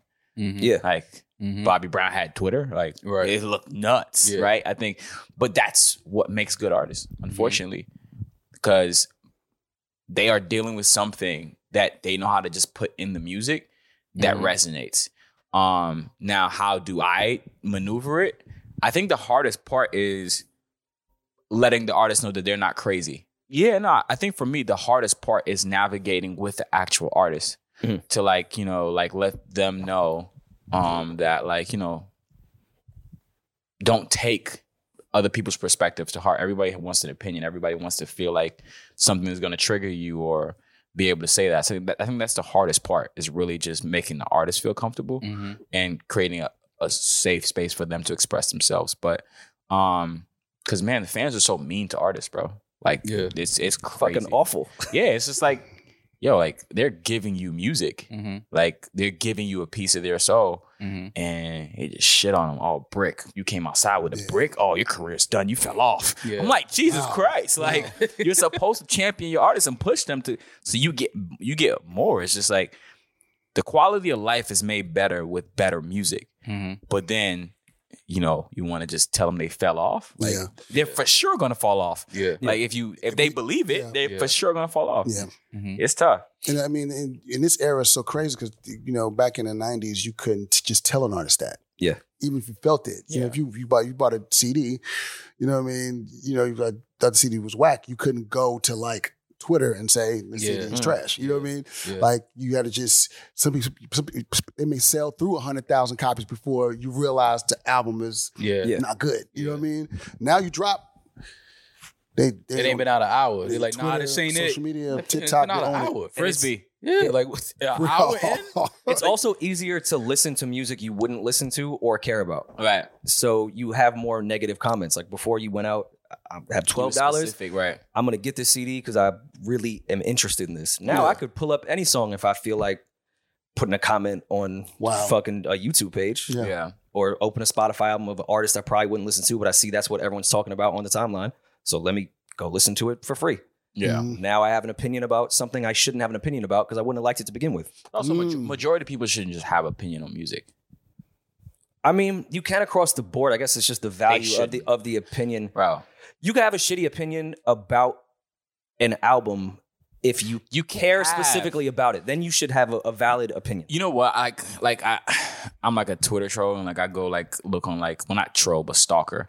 Like I go look at like certain people that like have negative opinions about albums and music or whatever, and I'm just like, I go look at their profile and their photos and like what their living room looks like and like how they like wear their clothes and everything. I'm just like, yo, like you of all people can't have an opinion on music. Like on taste. You have no taste. On taste.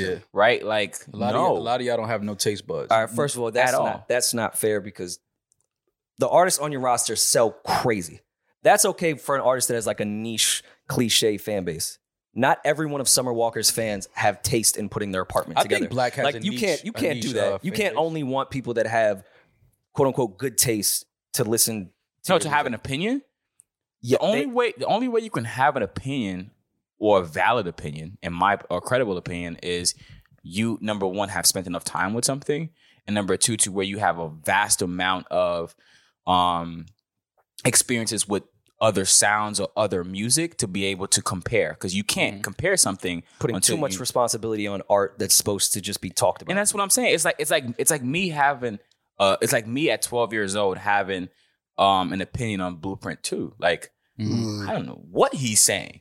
Like it's flying over my head. I know I like H to the Izzo because it's easy for me to understand, but like that's it. Like it's just like you have to go through certain things to be able to have a real opinion. And I'm just like, I get it, but like, I mean, I guess in the valid opinion area, in that, but everyone that listens to it is entitled to an opinion. Fuck them. It just, there's no value to the opinion. You can't say someone that doesn't put their apartment together well shouldn't be able to talk about a Summer Walker. When you're on the Twitter timeline and you've come across one of these pages, what are the identifying factors that you're looking for that validates their opinion? Cool pants. No, I mean, I think you, for me, first thing I go through the timeline and I just see like, do they even read books? Like, like, do they have thoughts that are their original thoughts? And if you don't, then I already know that like you're already like controlled in a way. So like your opinion is not even like a real opinion. So, and that's like 99% of people. All they do is just take other people's tweets and just retweet them. And I'm like, oh, y'all aren't even real people. Yo, see, y'all not even real. Like, are y'all even human? Like y'all are bots. Is somebody in there? Yeah, I agree with them though. No, I understand what you're saying. It takes, I think, for people to connect to certain R&B, especially R&B, I think that it takes a certain type of experience. Like you said, it takes a certain type of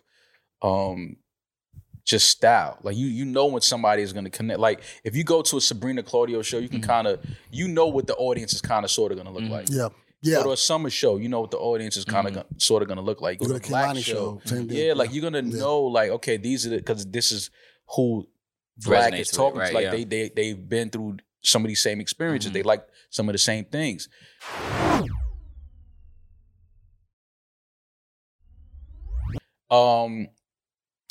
What's one of the artists that y'all have worked with when y'all went to their live show, y'all were actually surprised to see like a different fan base there? Like I never would have thought that these type of people would be at this show.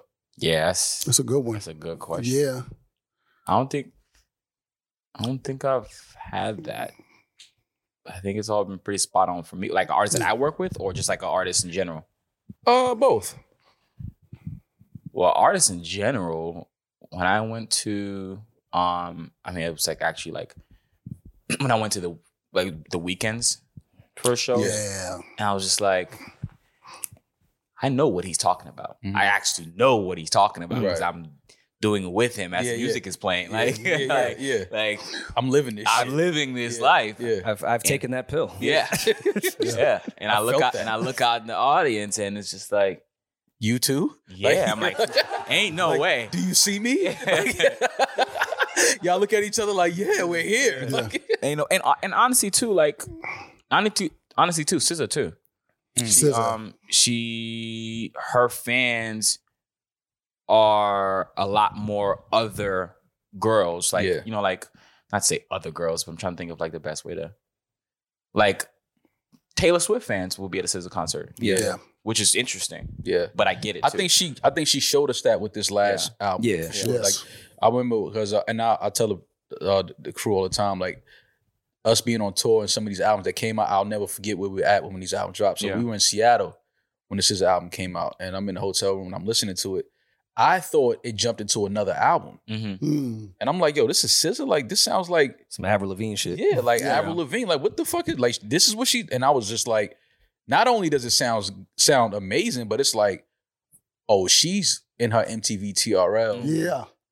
Like, she wants that. And it's authentic. It didn't feel like it was something that she was trying to contrive. It wasn't forced. Like, it felt natural. And, I mean, look at where she's at with 8-9 weeks, number one. Yeah. Shout out to SZA. Pivot out of music with trains blowing up, Chinese balloons. Do either of you have a favorite conspiracy theory? I live conspiracy. But give me your top 5 dead or alive. For me, it's not conspiracy. It's like, it's truth to me. It's different. And that's what's wrong with conspiracy. Like, it's just like, like no, it's dead ass real. It's real. It's dead ass real. So what's your favorite one they deem a conspiracy? We can talk about Fauci and the vaccines. If you want to go there, COVID. I don't know if you want to go there. I would like to, but I want to monetize our YouTube video. Yeah, so let's not. Yeah, they will stop all your money if you say literally the vaccine was wrong. Which is crazy. It's nuts. Like, wow, that in itself is conspiracy right there. The fact that of course. If you say something, if you say it, if you say anything, if you say COVID and bleep this out, I'm serious. Keep this part, but bleep out the word COVID. If you say COVID on Instagram, they'll put the little link no matter what at all. And YouTube will demonetize some of your shit. Wow. If it's on text on a post, like I worked a record when I was at Atlantic called Vaccine, and when we were posting the artwork for it, it would say CDC facts checks about. Wow. Not even audio. I think you might even be too deep now where like this video is not going to get monetized. Yeah, we gotta stop. Let's stop. I think even the talk about it is 3 minutes. It's done. And you know what's hilarious? They put the CDC fact check thing on all the posts, right? And then the CDC came out last month. It was like, yo, we was lying about all the facts. Backtracked everything. They backtrack everything. You put something on my post that said it was facts, and now you're saying it's not facts. Bro, listen, I was saying this when all of this shit was happening, and people were killing me for it. Yeah. And I'm like, bro, just use your because you put money bags after it. What? I saw Maul tweet something about Biden today and put money bags in it. No, because he sent $500 million to you. You didn't think that was on brand? He just sent $500 million to Ukraine. Yeah. That deserves some money. So back. Money bag emoji. Yeah, absolutely. Money bag. They got the bag. It is funny for Maul to be like, yo, don't get vaccinated. Money bag. I mean, if you want to keep getting this money, don't get like. But we could obviously clean all that up. Save it for Patreon. The deal that you made with LVRN. How did, because y'all are really friends, family, y'all came up together. How did you feel? What was the energy like after the deal was done? And how, from where LVRN started, did you ever see it being what it is today? Yes and no. I think that specifically I knew that it was going to be something that I archived or I architected in my brain, but how it's shaped was kind of its own form. I had kind of no control over it. Like I knew what I was going to do was going to be successful. How successful or when it was going to be the most successful, that I didn't know. Let's just kind of just stay down, right? That was just the mentality. So let's just stay down. Like, let's just do the work. The feeling of, post-signing deal and, check clears is definitely like, yo, the first thing that I think we text each other in the group chat was like, yo, I need more of this. Like, I need more. Like, we ain't even really did nothing yet. That's crazy to say. We ain't even did. Like, we haven't really done anything. Like, we've been lucky a few times. Like, yo, like I want a real run.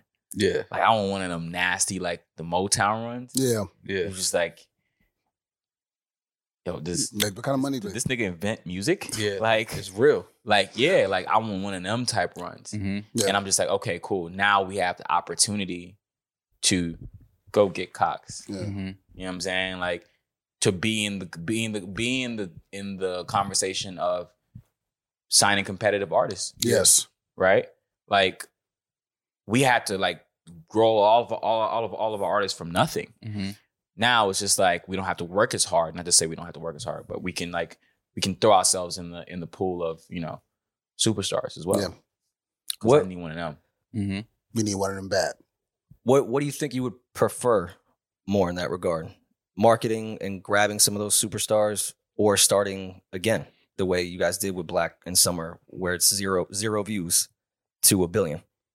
Yeah, I've already done it. So I want to just grab one of them. You just want to be the Yankees. Yeah, we did Let's that. just buy up every superstar. Nah, it's hard work. Hard work. It's hard work. And you gotta understand, like, I was 18, 17, 19 when like that was like kind of like coming about. Yeah. I was living it, right? Like now I'm just like, you know what I'm saying?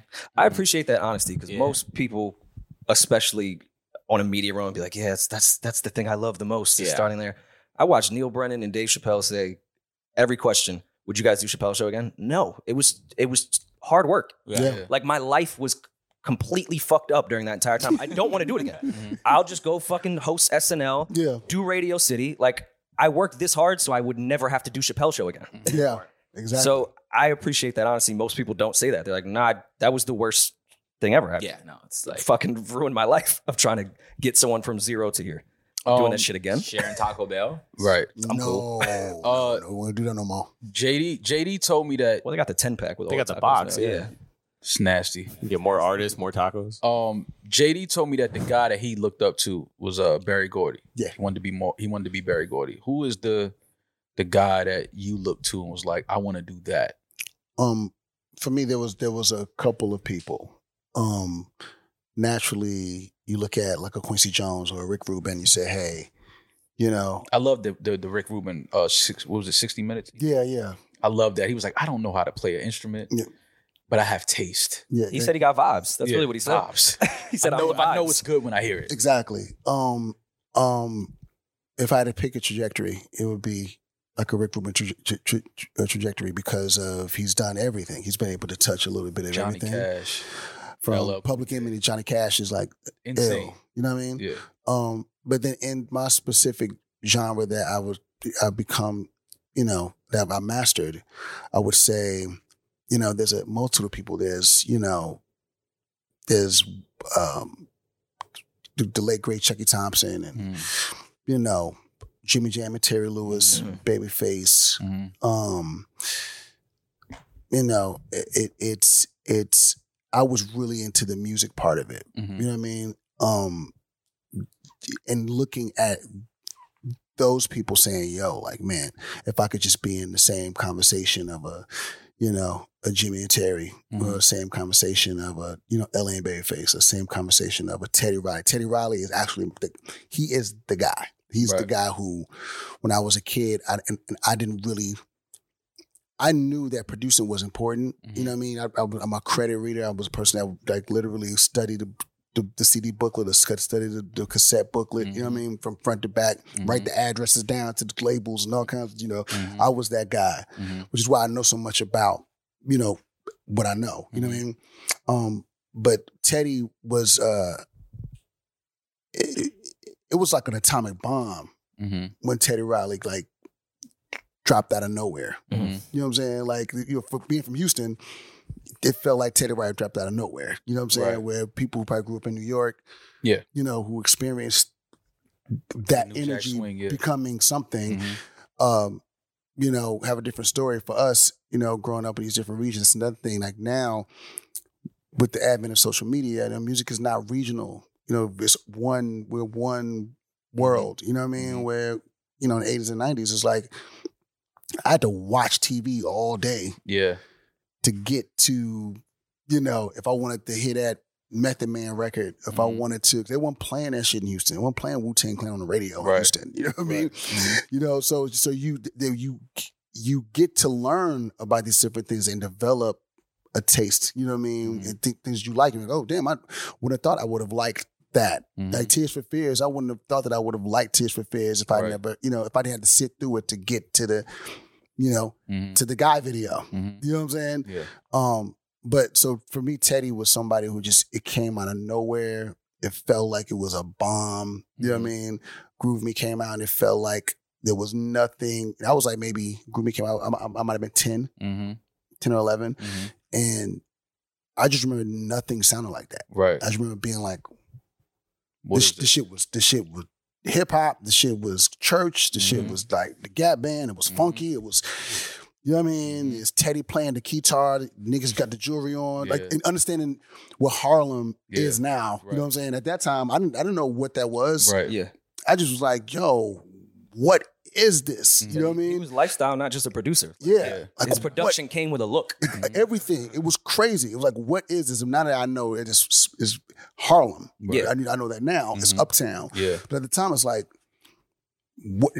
waiting for the video. And anything that had Teddy Riley on it, anything, and then you gotta understand, like I said about remixes, like I became obsessed with remixes because of Teddy Riley. Yeah. Because it was like, you hear a song, and back in those days, you knew Teddy was going to do a remix. Like he was like the the guy. You knew that there was going to be a New Jack Swing remix coming. You know what I'm saying?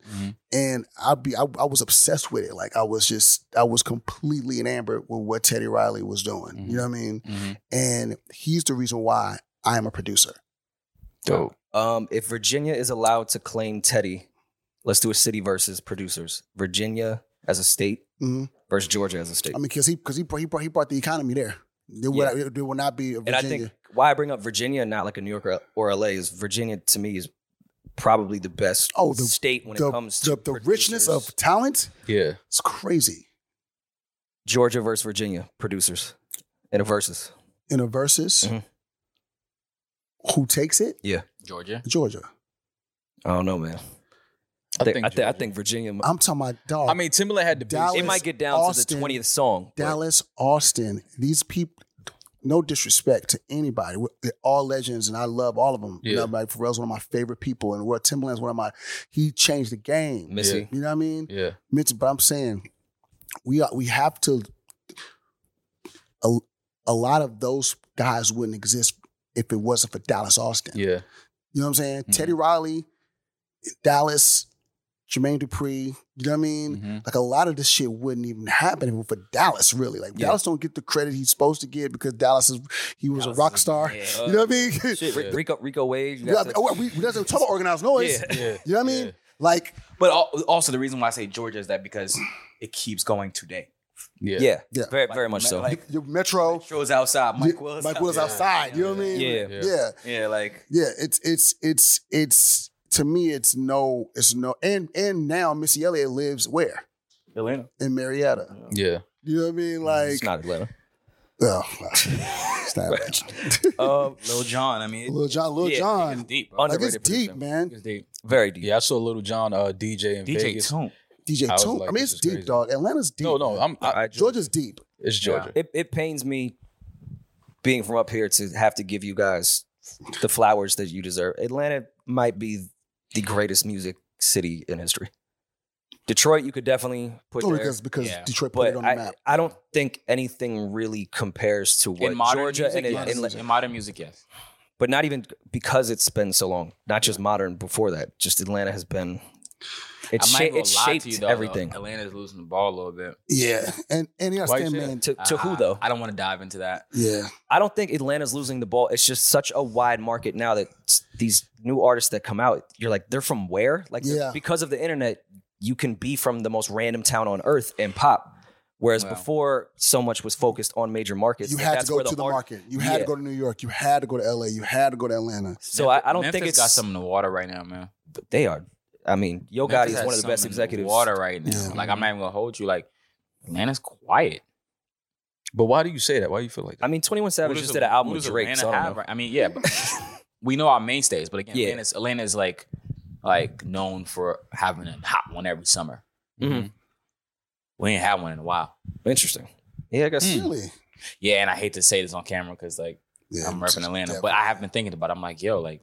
No, but it's good that you say that because one, I mean, like we go back to people that can say that would have to be somebody like you that's really like making the music and really from the city. So if you feel like that, I want to know why. And if you're saying like because you haven't had one of those summers in a while, you talking about as far as new artists, like new artists, like come on, what's the new wave? We got the futures, you talking about the new wave? Yeah, what's the new wave? I mean, like I fought with Baby Drill. Like I like some of the new guys like that's coming, but like I don't know if it's gonna go all the way. That's you know what I'm saying. Like Baby Drill is what made me officially feel old. Yeah, Really? It's one of the biggest records, and I don't get it. I just don't get it. But I just don't get it. But again, even things I didn't like, I understood why they would pop. This I just don't. I don't know. Let me tell you why. Says more about me, not him. Actually, Maul. Yes. I just thought about it, and I know why. Because we haven't, as much as we have new artists, we haven't had like new super producers yet. Like ATL Jacob has a very strong wave right now. But I love ATL Jacob. Yeah, but I think that like the presence and the celebrity around him hasn't really caught up to like, you know, what he's actually done. Mm-hmm. Which as versus like when we kept one every summer, it usually came from either a really hot label or a really hot producer. Mm-hmm. And I don't think that like we figure out a way to kind of get back into that groove. Like, you know what I'm saying? Like when Southside was moving, you know what I'm saying? He gave us what he was giving us. Metro was giving, you know what I'm saying? Like it was like, you know, Mike, like we always kept one in the chamber, but we don't really have a young, you know, as versus in Memphis, they got a few of them. Like Tay Keith is still like bringing them out. Yeah. Was the guy who did the Glorious song, Hit Kid guy. Hit Kid, yeah, he hard. Hit Kid been going for, you know what I'm saying? Like Memphis they got something right now. Yeah, they got a way. They definitely have a opportunity to the next few years can be theirs for sure. Yeah. And we can stay in the versus category. I don't want to do your catalog versus someone else. I want your catalog to battle itself. Circle Marquise Houston versus Pressure Ari Lennox. Wow. I'm gonna go with Pressure. Why? Because it was unexpected. It was a record that I feel like Circle. I was in a stride that I had a proper sound, and anybody who had caught any whiff of that sound at that time had a hit. You know what I'm saying? I think Pressure kind of came out of nowhere. It was like, you know, Ari Lennox with the single, and it goes gold, and it was like her first certification. You know, her first top 10 record. Like, I just think that there was a lot of firsts with that. You know what I mean? I like Pressure from an optic standpoint because it was like a slow build. When was the last time you had a slow build on a number one record? We watched it grow. Because now shit just hits like one day it's at 100,000 views, then it's at 1 billion the next day. It's like, all right, Let's Get Married versus Don't Forget About Us. Yeah, damn. That's tough. It got to be Let's Get Married though. That's a wedding anthem. I know, but Don't Forget About Us. You know how many niggas get married every day? Yeah, they do. Like they coming out the door. Let's Get Married. And Let's Get Married because you're right. Culturally, it's gonna. Oh, I'm like a Mariah stan, so I'm stay with Mariah. I'm with you too. Don't forget about us. It doesn't matter when it is, where it is, what song it is. I'm a big Mariah. Confessions Part 2 versus Burn. And I have a follow-up. Confessions 1 versus Confessions 2. Okay, so for me, it's Burn out of the first. Yes. I'm with you too. First one. Burn is one of my favorite R&B songs. This video is so hard. Record, you know what I mean? Confessions 2 is hard. Confessions 2 is hard. Burn might be one of the greatest R&B songs ever. Burn is just a special, like writing, like written. You know what I'm saying? It's just to me, it's a special. It's more special to me. Was that a metaphor and a chick had maybe burnt you that week, or? Yo, you wow, sick, bro. Asking a man if he got burnt. Yo, sick work, bro. It's sick work. Wow, bro. What? Wow. We're in the middle of a versus, Mo. Yeah, no, I get it. Is it Confessions 1 versus Confessions 2? I gotta go with Confessions 2, even though we wouldn't get Confessions 2 without the story of Confessions 1. Yeah. Confessions 1 is funny because how did it even happen was I had to go to the dentist and Jermaine was having writer's block. Mm-hmm. So while I'm at the dentist getting my teeth pulled, he's driving around LA trying to, see some shit. And he said he saw this Beverly Center sign and was like, I'm gonna write a song about that. Then we get back to so I'm thinking I'm gonna get my teeth pulled and go right back to the studio. Didn't realize I was gonna be out for like 3 hours, 4 hours. So I'm taking Vicodin, I'm popping Vicodin in, go to the studio, with him, and he's telling me, man, bro. Right? Confessions off the Vicodin. Sick. Writing anything off Vicodin is and we go to the studio and we start this process, and literally, like, the whole story came, but just us talking, and then I ended up singing a demo with like gouges in my mouth, how Vicodin. Wow. Do you still have that? No. Do you still have the demo? Oh yeah, Jermaine's demos. We have the demos. Every demo I ever sang for Usher, I still have. Was there any type of marketing in you and JD's brains when writing Confessions? Obviously, with Usher and no everything that was going on. No, we Chili. Like we didn't. Really, was it a happy accident? Yeah, it was an accident. But let me tell you what Confessions 2 was really about. It was R. Kelly had Ignition. Yeah. So Ignition 1 had came, there was a teaser of Ignition 1 at the right. Oh no, I'm sorry. Ignition came out, the first version, right? And at the end of Ignition 1, he teases Ignition 2. Yeah. So this back in the day, we would still get 12-inch singles, we get the record pool. So we got the record pool, and we like, of course, I know it's not, R. Kelly, we know that he was that nigga. So it's not, I get it, and we don't want to, He's a piece of shit. He's a dirtbag, but in this conversation, I've tried to go this whole conversation about R&B without mentioning him. Yeah. But this particular, situation, we have to acknowledge he was moving the needle, right? In Ignition, he was the needle. Was popping. Exactly, he was the needle. And at the end, when you hear the previews of the remix, like, we were waiting for that. It was like everybody was waiting for what part 2 was going to sound like. Yeah. And then he puts out part 2 and it was blowing up. So I know that for us, we felt like the story wasn't finished. And we were like, well, how are we going to finish the story? It was like, well, I mean, shit, R. Kelly just put out part 2. Let's write part 2. You know what I mean? I never even really put that comparison. So, and it's kind of the same thing where Ignition Remix is the one, and people kind of forgot about Ignition. Yep.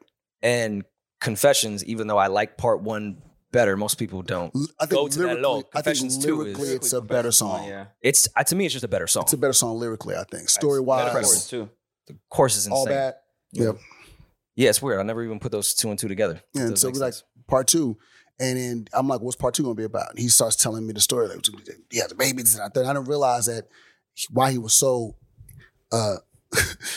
excited about the story was because it was his story. You know what I mean? So he's telling me the story. I'm like, this is coming out of your head just right out of top of your dome. But no, but it really was something that happened. Yeah. So he told me the story. He told me the actual story of like how he found out about, his daughter. And like, his daughter's mother had put the birth certificate and the pictures in the mailbox. And his mom went to go check the mailbox, and he's in the pool, kind of chilling. I was drinking the Corona in the pool. I must have dozed off, and then the pool, you had you like on a float, and the float hits the edge of the pool. And he looks up, and his mom is standing over like, "Yo, what is this?" And it's like an envelope with pictures and. That's sick. Like, imagine laying in your pool. Imagine being on the pink flamingo. And you look up. It's a birth certificate. So he's telling me this. He tells me the whole story, and I'm just like, damn. And he's like, I got the story. So and that song came so fast. Like that song came fast. After that type of that joint came so you up with a birth certificate from a girl saying she just had your kid. Yeah. Wow, work. Yeah. That's crazy. That song came so quick. So I like Confessions too because the energy. Yeah, it's just so much energy behind it. When we see it live, it's like. Yeah, I gotta catch Usher in Vegas. I have to. You have to. It's really definitely gonna do that. Who has the bigger fumble? Liddell or JD? Lindell. That's a great. Okay, was that Liddell? Lindell or Jermaine? That is a great fucking biggest question. JD, my God, but which fumble was bigger? Oh man, this is hard. Is it though? It's not really. It's not. JD's still JD. The Lindell definitely. But Lindell's still Lindell. Don't do that. No, Lindell's not Lindell. Lindell got the burgers going crazy. Got the burgers going crazy. It's I'm just laughing because like I'm laughing because there's always a joke. There's always a joke about Jermaine and Janet. everybody, you know, we always joke about it. But yeah, Lindo definitely had the biggest fumble. I mean, look, I mean, he fumbled. There's no question. I'm talking about. He that's terrible. Super Bowl for games. Yeah. He had the biggest fumble ever. It's Lindo, we love you. And it's history. Like it'd be one thing if you fumbled it and nobody could Google it. Yeah, like you could Google the fumble. They bring the and prompt really up every watch year. the history. Is terrible. Yeah. And at least JD, it was good to see him in the Janet doc. Like they still no, they tight. You know what I mean? So they it's like it was he fucked up, he fumbled, but we still friends though. And really, you know, you let them tell it. It was really just time, bro. Yeah. Like if you really look at the story, it's really time. Like you know, she's off doing what she's doing. He's off being Jermaine Dupri because he was Jermaine Dupri. Absolutely. You know what I mean? It still is. You got to find that time to try to, you know, it's hard, man. It's hard to do that shit when you like. Yeah. When y'all both are like super successful, it's some hard shit to do. We all have that one homeboy that lies to his friends that like, yo, she's feeling me. Like, I think this girl likes me. When Jermaine came to y'all and was like, yo, I think Janet Jackson is feeling me. I was actually. Did y'all laugh at him? I was actually there. I was there when it happened. To be like, nah, she probably just wants to work with you. No. You don't know what I'm saying. Me and Jermaine did a remix for Someone to Call My Lover, right? And like I said, remix business was a thing. I mean, they flew us to LA. We was seen at the Peninsula. We was at Larrabee. We had Larrabee booked out for 3 days. You know what I mean? So, I remember the first day I got to the studio. I got to early too, like 11:30, and me and an engineer guy named Bryan Fry just waiting. Jermaine pull up. Hour go by, 2 hours go by, 3 hours go by. No Jermaine, you know what I mean? You know, nobody could get him on the phone, whatever. So I'm like, well, let's start something. You know what I mean? So I start dealing around with some chords or whatever. We listened to the master, and we kept a few things that was on the master. And then Jermaine comes, and we start working. And I go to the bathroom. I'm going to the bathroom. You know, walk past his lounge, go to the bathroom. To the lounge, the door's open, and Janet's just in there chilling, like you know. She didn't really come to work. I didn't expect to see her because we were doing a remix. Yeah. So I thought we just do remix, take her vocals, send the tape on in, whatever. But the fact that she was there, it was like, why is she here? You know what I mean? And she went in the studio. She wasn't like, overseeing the remix. Right. She was just there chilling. I'm like, that's cold. I got Janet in the lounge just kicking and chilling. Up to? Yeah, you know what I'm saying? He up to something. You know what I'm saying? And literally after that day, it was like they were together. It was like. Wait, he was with her. He was with her in the lounge? No, he was in and out. So like me and him was in the room, and he would dip, and then he'd come back in the room, and I went to the bathroom, and I realized why he was dipping. He was dipping to go, to the lounge with her. You know what I'm saying? Who you are. Imagine dipping to go to the bathroom, and Janet Jackson is just sitting. Oh yeah, it was crazy, crazy. Wow. But I'm like, just it was just one of them things, kind of like. And I think that it had been building up. They probably had talked before, you know what I mean? Sure. And which is probably how we got the remix in the first place, you know what I'm saying? And then next thing I know, it was like just together. You know, it tough catching up with him because Jed said that schedule was super tight after that. It was like we had to figure out when we was gonna work. You know what I mean? And they were together for a long time. Yeah. You know what I mean? They would, So that's why I still love there. You know what I mean? Yeah. I don't think they'll ever not like be cool. All right, man. Well, we want to just let y'all know we're looking forward to more legendary shit from y'all, man. Like, man. Super proud of y'all. Proud that we, have this relationship with y'all. Proud to call y'all friends. Can't wait to get some new music. Yes. And can't wait to find the next, I guess, superstar that y'all gonna just, absolutely put the LVRN sauce on. That's the goal. More hit records. Yeah. Continued success to both of y'all. And I'm just happy for y'all, man. Like, honestly, like, thank you having so many years in the game, doing what you're doing. Yeah. Justice, the LVRN doing what y'all doing, the things that y'all building over there. It's phenomenal. Thank y'all for kicking it with us. And we'll talk after this. New Black album. New Black album. Yeah, coming soon. This has been a new episode of New Rory and Maul podcast with our guys Bryan Michael Cox and Justice.